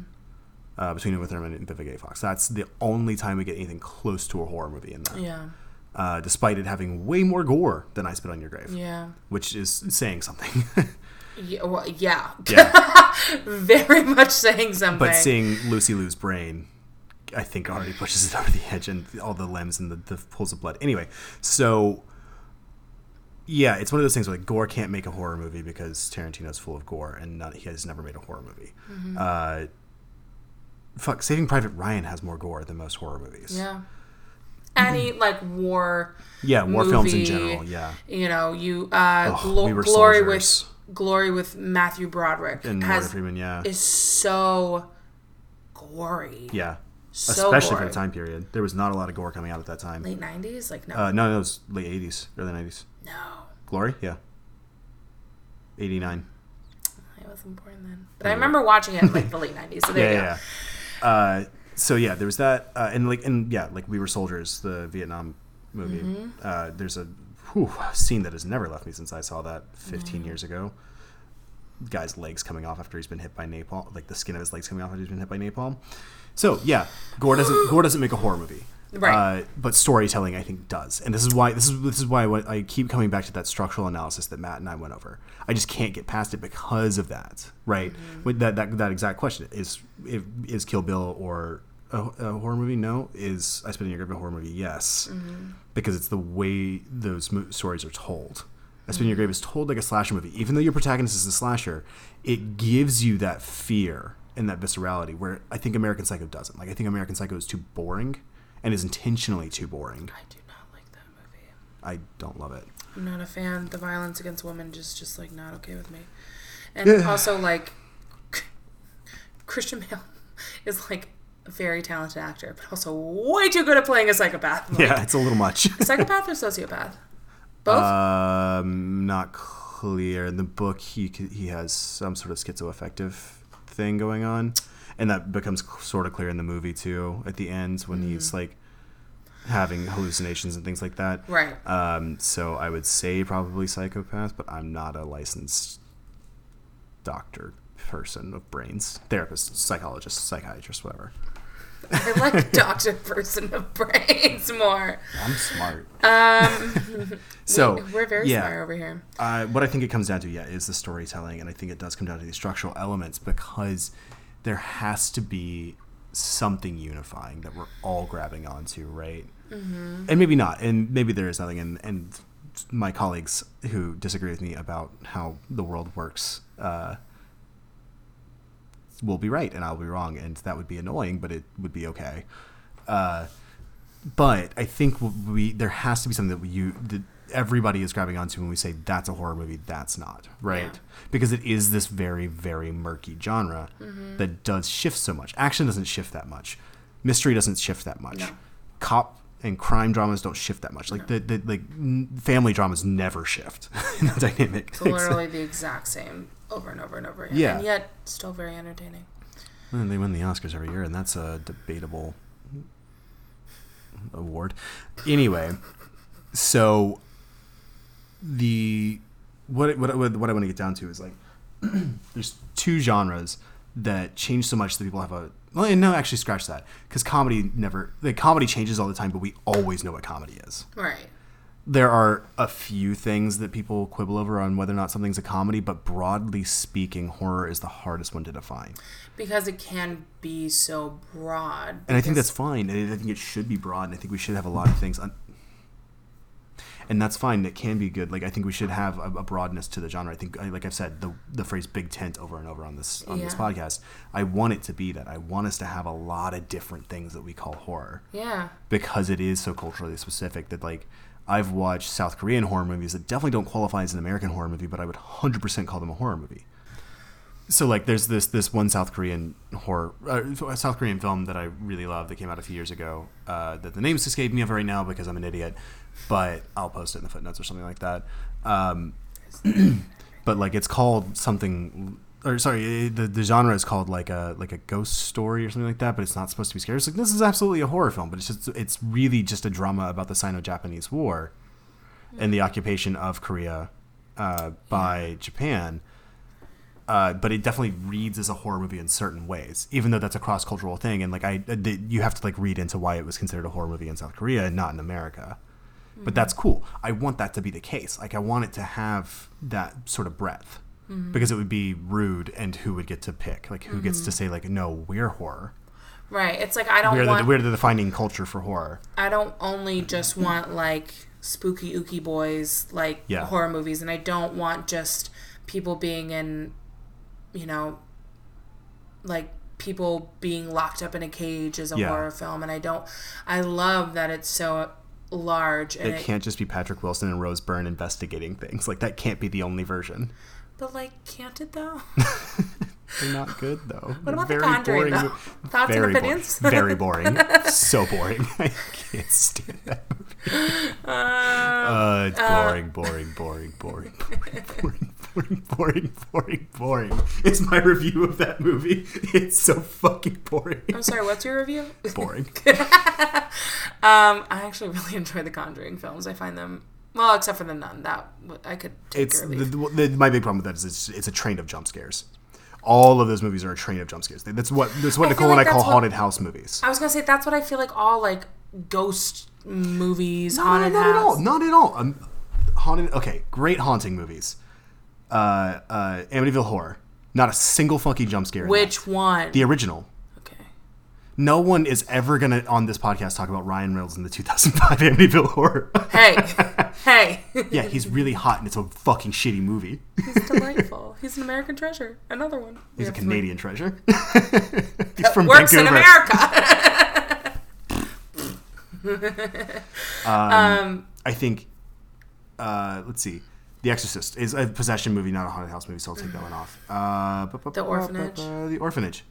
A couple of jump scares, but not a ride. Like, so when I say haunted house, right? Look, what I mean is like your local pops up at Halloween haunted house. You go through a series of rooms, and there's a jump scare in each room, and maybe there's not one in this room, so you feel the one in the next room more. Mm-hmm. That's all it is. There's a laid out path. You know exactly where it's going. It doesn't feel like it when you're in there, but as soon as you're out of it, you look down at it, you go, that's a haunted house. There were jump scares here, and here, and nothing happened in between. That's my big issue with those movies. And I think that they are horror movies, and I will include them in the tent, and they can sit over at the nerd table. The cool kids are over here hanging out with Jordan Peele. Oh my god. He got nominated for Golden Globes. He sure did. Deserves every single one of them. Love his work. I'm so excited. And that he's someone who's playing a lot with the horror genre too. Not a lot of blood in his films. There's a little bit. Yeah, like Us can be like sci-fi, but very much a horror film. Yeah. Very much. Get Out is more like technically a horror film. Yeah. Because it has a lot of the same like tropes, but it's like a, you know, what you think a quote unquote horror film should be, whatever. Yeah. But it's like done in such a way that is new and fresh and exciting. And there's nothing paranormal about it. There's no real jump scares in it. There's no ghosts. There's no vampires. There's no haunting. There's none of that. The haunting is the things going on. Yeah. That's what haunts us. We're haunted, not the movie. Right. I love that. Mm-hmm. And I think that can play in a lot of ways. Like, yeah.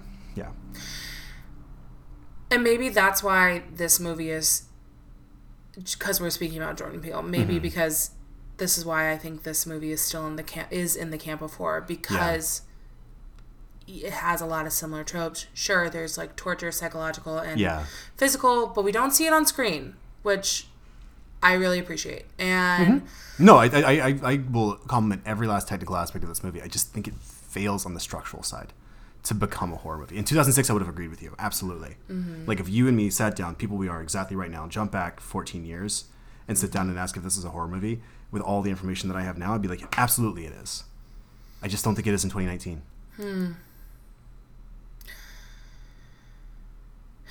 I still disagree with you. That's fine. No. I mean, Joseph was ready to fucking fight me after the American Psycho episode. Again, because it has stayed with me for so long. Like, me personally, and again, that's what I love about the genre, is that, like, something that completely stays with you will not stay with me, and vice versa. I mean, even though usually we're in the same camp about things. In this case, we're not, and that's fine. But, and that's what I think is so great about the genre in general, right? Yeah. But this, and again, maybe it's because of my gender, like, thinking of this happening to 14-year-old me. Definitely. Or being Donna, like, is so incredibly upsetting and terrifying, because it happens to young girls every single day. And it happens to women my age all the time, getting catfished and on, whatever. I mean, not saying that this was a quote unquote catfish, but it was sort of alluding to. Yeah. It plays with those tropes. Yeah. It was on like the way to Catfish Town, but didn't quite like make it there. But well, I guess Ellen Page catfished Patrick Wilson into thinking that. Whatever. Yeah. Like I said, we can say it plays with the tropes and we can leave it. Sure, but yeah, I mean, it's... Yeah, I mean, that's why I wanted to talk about this, because this movie specifically, because it is so hard, and because either I talk to people and they're like, I know, it's a thriller, and I'm like, but thrillers are also horror films. Yeah, well, and they are and they aren't, and it kind of depends, and I think that's what a lot of the movies that we're going to be talking about are considered thrillers, and occasionally dark comedies, but, like, I think there's a lot of movies in here that we have talked about and we will talk about, that are just going to be in that quote unquote thriller category. And I don't know what the fuck a thriller is. I don't think I don't even know what the fuck that means. I think it's thrilling. I think a thriller is like a movie that they don't know what else to call it. Yeah, exactly. They're like, I mean, I'm scared, but I'm also like, I don't think it's a horror film, so we're just going to throw it into this genre. Yeah, it's a nonsense. It has been a nonsense genre for like 40 years. I think it's something that used to exist and doesn't anymore. It's just like horror. Like, there is not really it's tight, it's tense, and that's about it. It's tight, it's tense, and there's not a lot of gore. I think it's what they end up like. That ends up being the thriller thing. But I can also get that in an action film. Yes, like Red Eye. I love that movie. Not a horror movie. Directed by Wes Craven, and written, I think. I think that is a thriller. That is one of the few movies I would call like a true, honest to God thriller. But it's because Wes Craven's a fucking student of the genre of of the medium, and it's like, oh, I want to make this thing. They're like, yeah, from horror master Wes Craven. He's like, yeah, but this isn't a horror movie. Right. Scream's a horror movie. You can watch that if you want to watch a horror movie. This is not a horror movie. This is just like a thing directed by a guy who did a bunch of horror, but it's not a horror movie. Like, that was sort of his take on it. Like, when I remember when it came out, because it came out like the year before this. Oh, wow. And and I love that movie, and it's super tense and it's super thrilling. And it's very much like, gah, and you're freaked out the whole time. And I think it hits certain of the structural elements that we've talked about, and it hits certain, like, that movie stuck with me in a certain way. Like, there's visceral things that movie that have stuck with me. Sure. It's another, like, terrifying man versus woman, woman succeeds sort of movie. Yeah. It's very tight. It's very well done. It's not wide range. Like, I've got a lot of praises to sing for that movie. It was very underrated at the time. Now I want to go rewatch it. I haven't watched it in years. Solid. It's solid. It's a tight 90 minutes too. I fucking love a 90-minute movie. Cillian Murphy, baby. This one was only like an hour and 45 minutes.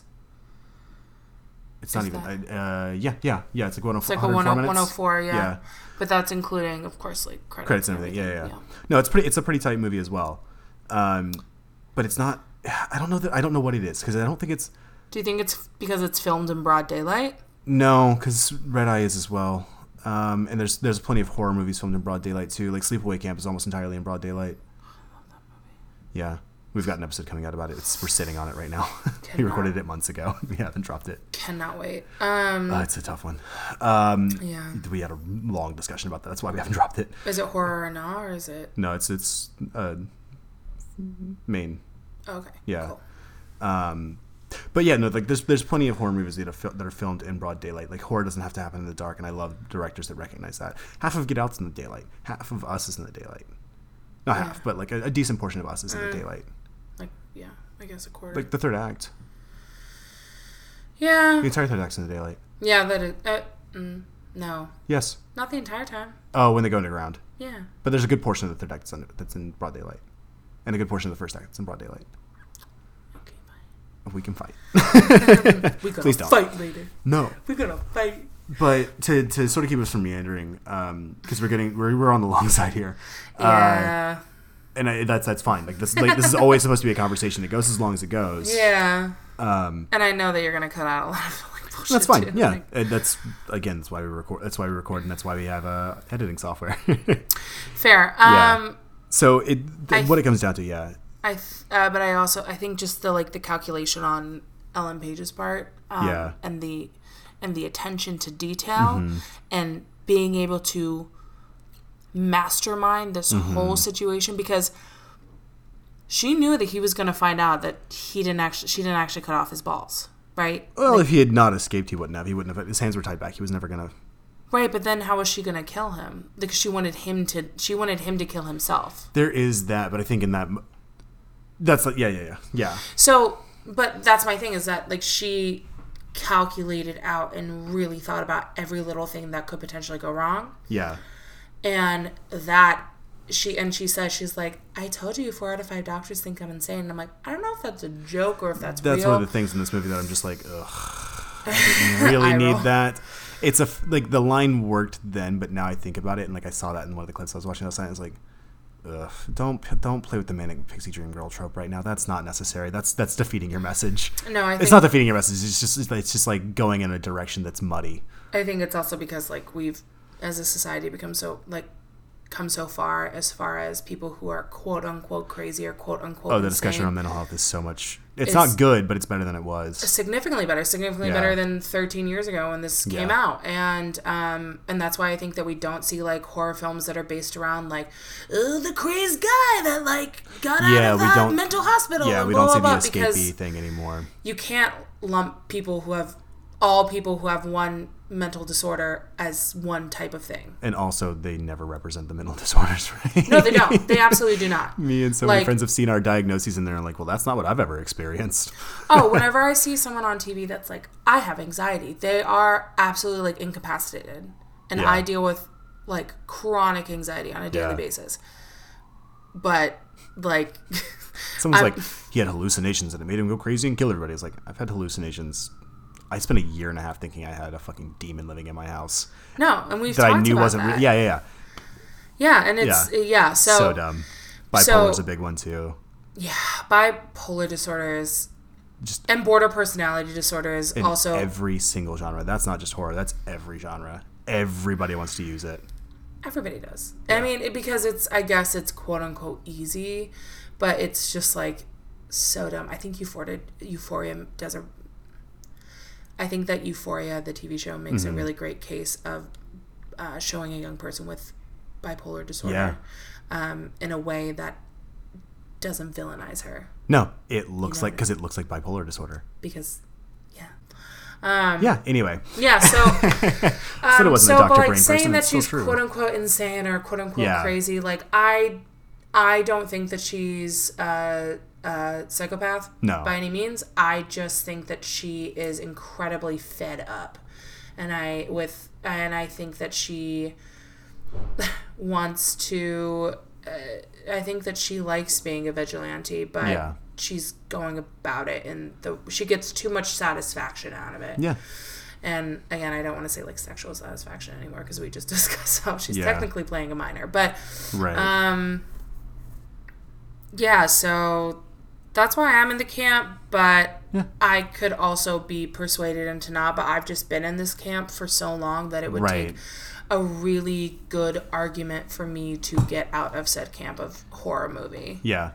And like I said, I think that the where I just end up falling is 13 years ago, definitely. Yeah. Today, no. And that's the best I can do. Like that's why I feel like I'm on the border where I'm like, oh, yes or no. I'm like, no, I'm definitively no now. Like after the conversation, especially, I'm just like, nope, it's not a horror movie. It does a lot. Again, we could dive into more about how it acts like one, and then like a lot of it does come from, like I said, a lot of it comes from the technical aspects, just not in the structural aspects. Even though I do fear for her life sometimes, there is obfuscation. I have a really hard time. It takes a lot for the protagonist to be the person murdering and it still be a horror movie. Does that make sense? Yeah, but it's such a nuanced way of doing it. Like I have a story that I really want to do, and I think it's a horror story, but it is definitely that your protagonist is a serial killer, and it's tough. Like there's a reason why I haven't produced it yet, because it's such a tight way of doing things. Like it's so nuanced. Yeah. And all the moves you have to make. And I think this one just doesn't quite make all of them, and I think it doesn't do it on purpose. Like I'm just not sure Slade wanted to make a horror movie. I think if he had, it would have been, and like unquestionably so. I think there's things he could have done here that really, really like push it in that way. But I think he can't do it without over vilifying Ellen Page, because your monster. I think he's already done that. Maybe. Like through the writing, I really do. It's tough. Like I don't know. It's tough. I mean, and that's exactly why we have these conversations. And but yeah, I mean, there's no denying that Patrick Wilson is an actual monster. But in the movie, I have no opinion on him as a person. No. Him in real life, I hear he's delightful, great to work with. Cool, good to hear. Proud of him. Very handsome, still, so handsome. Jeff Culver. No, not Jeff Culver. Patrick Wilson is sexy. I do not find Jeff Culver sexy. No. I was saying Jeff Culver is the monster. Oh, yeah. So Jeff Culver is the... Thank you. Movies aren't... Oh, my God. I'm not listening. Because I'm just talking over you. I'm so sorry. Why should today be different? That's our whole dynamic. I love it. It's cute. Yeah, so Jeff Culver, the character, is a monster. And I think that Haley Stark... or whatever her name is, because we actually find out later. No, because we find out later may not actually be Haley. Yeah, that's right. Is also a monster, but in a different way. Yeah. So, I mean... a well-intentioned monster? A monster with better ideals than the other monster? Yeah. They can't be equal. Like, that's just not the case.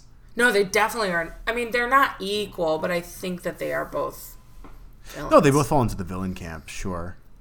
But they're not. Yeah, they just can't be the case that like she's as bad as he is because she didn't rape any children. That's fair. Or torture any children. She tortured a torturer. Yeah. It's not good. It's definitely bad. It's just less bad. Yeah, and again, it just goes into like all those really hard trials of like, oh well, I killed them because they did this, and it's like, like, and that's something. Also, say it's just not my place to tell that person no. So, I'm still in the camp, but, like, I get what you're saying, where you don't think that it is one, but, I don't know, I think I would need to do, again, I just think I would really need someone to give me a really good reason. Yeah. And, like, really break it down for me. Sure. Maybe we'll do a part 2 to this episode, who knows? I can't watch it again. I'm not asking you to. I'll do the watching this time. For another 10 years. So in 10 years, when this podcast is still running, we'll revisit. Oh my God, yes! No. I'll be approaching my 40th birthday. It'll be great. Love that. Gift to me. Beep, beep, beep, beep, beep. Yeah. I think that the lighting is great, the cinematography is great. I think they do a lot of horror, quote-unquote, tropes and set the stage via that way. But I guess if you're saying structurally, writing-wise, maybe not so much. And I could see, and then there's arguments for it in the cinematography, in the all of the different technical aspects, including the writing. There's bits, but I think it's not strong enough as a horror movie in the writing. And I think that's on purpose. I think the direction is just, I just don't feel it. I never got the sense that he wanted it to be one. And that does do a lot. But we don't know. But we don't know because he's private about it. He's very private, and we appreciate that. Yeah. Well, I think that kind of wraps us up. This was fun. This was a very nice time. I really appreciate you having me on, and I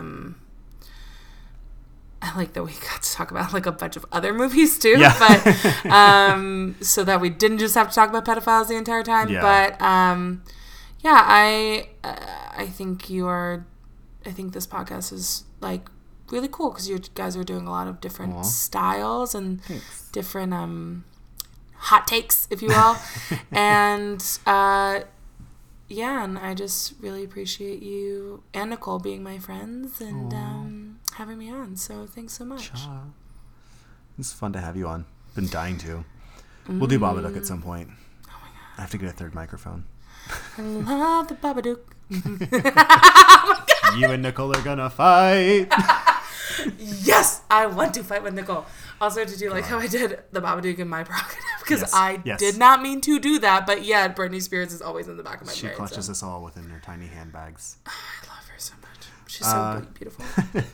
All right, babes, you know where to find us. We are at Horror Babes Pod on Twitter, at Horror Babes Podcast on Instagram. We have a website where you can find all of our episodes and occasional little blog posts from us.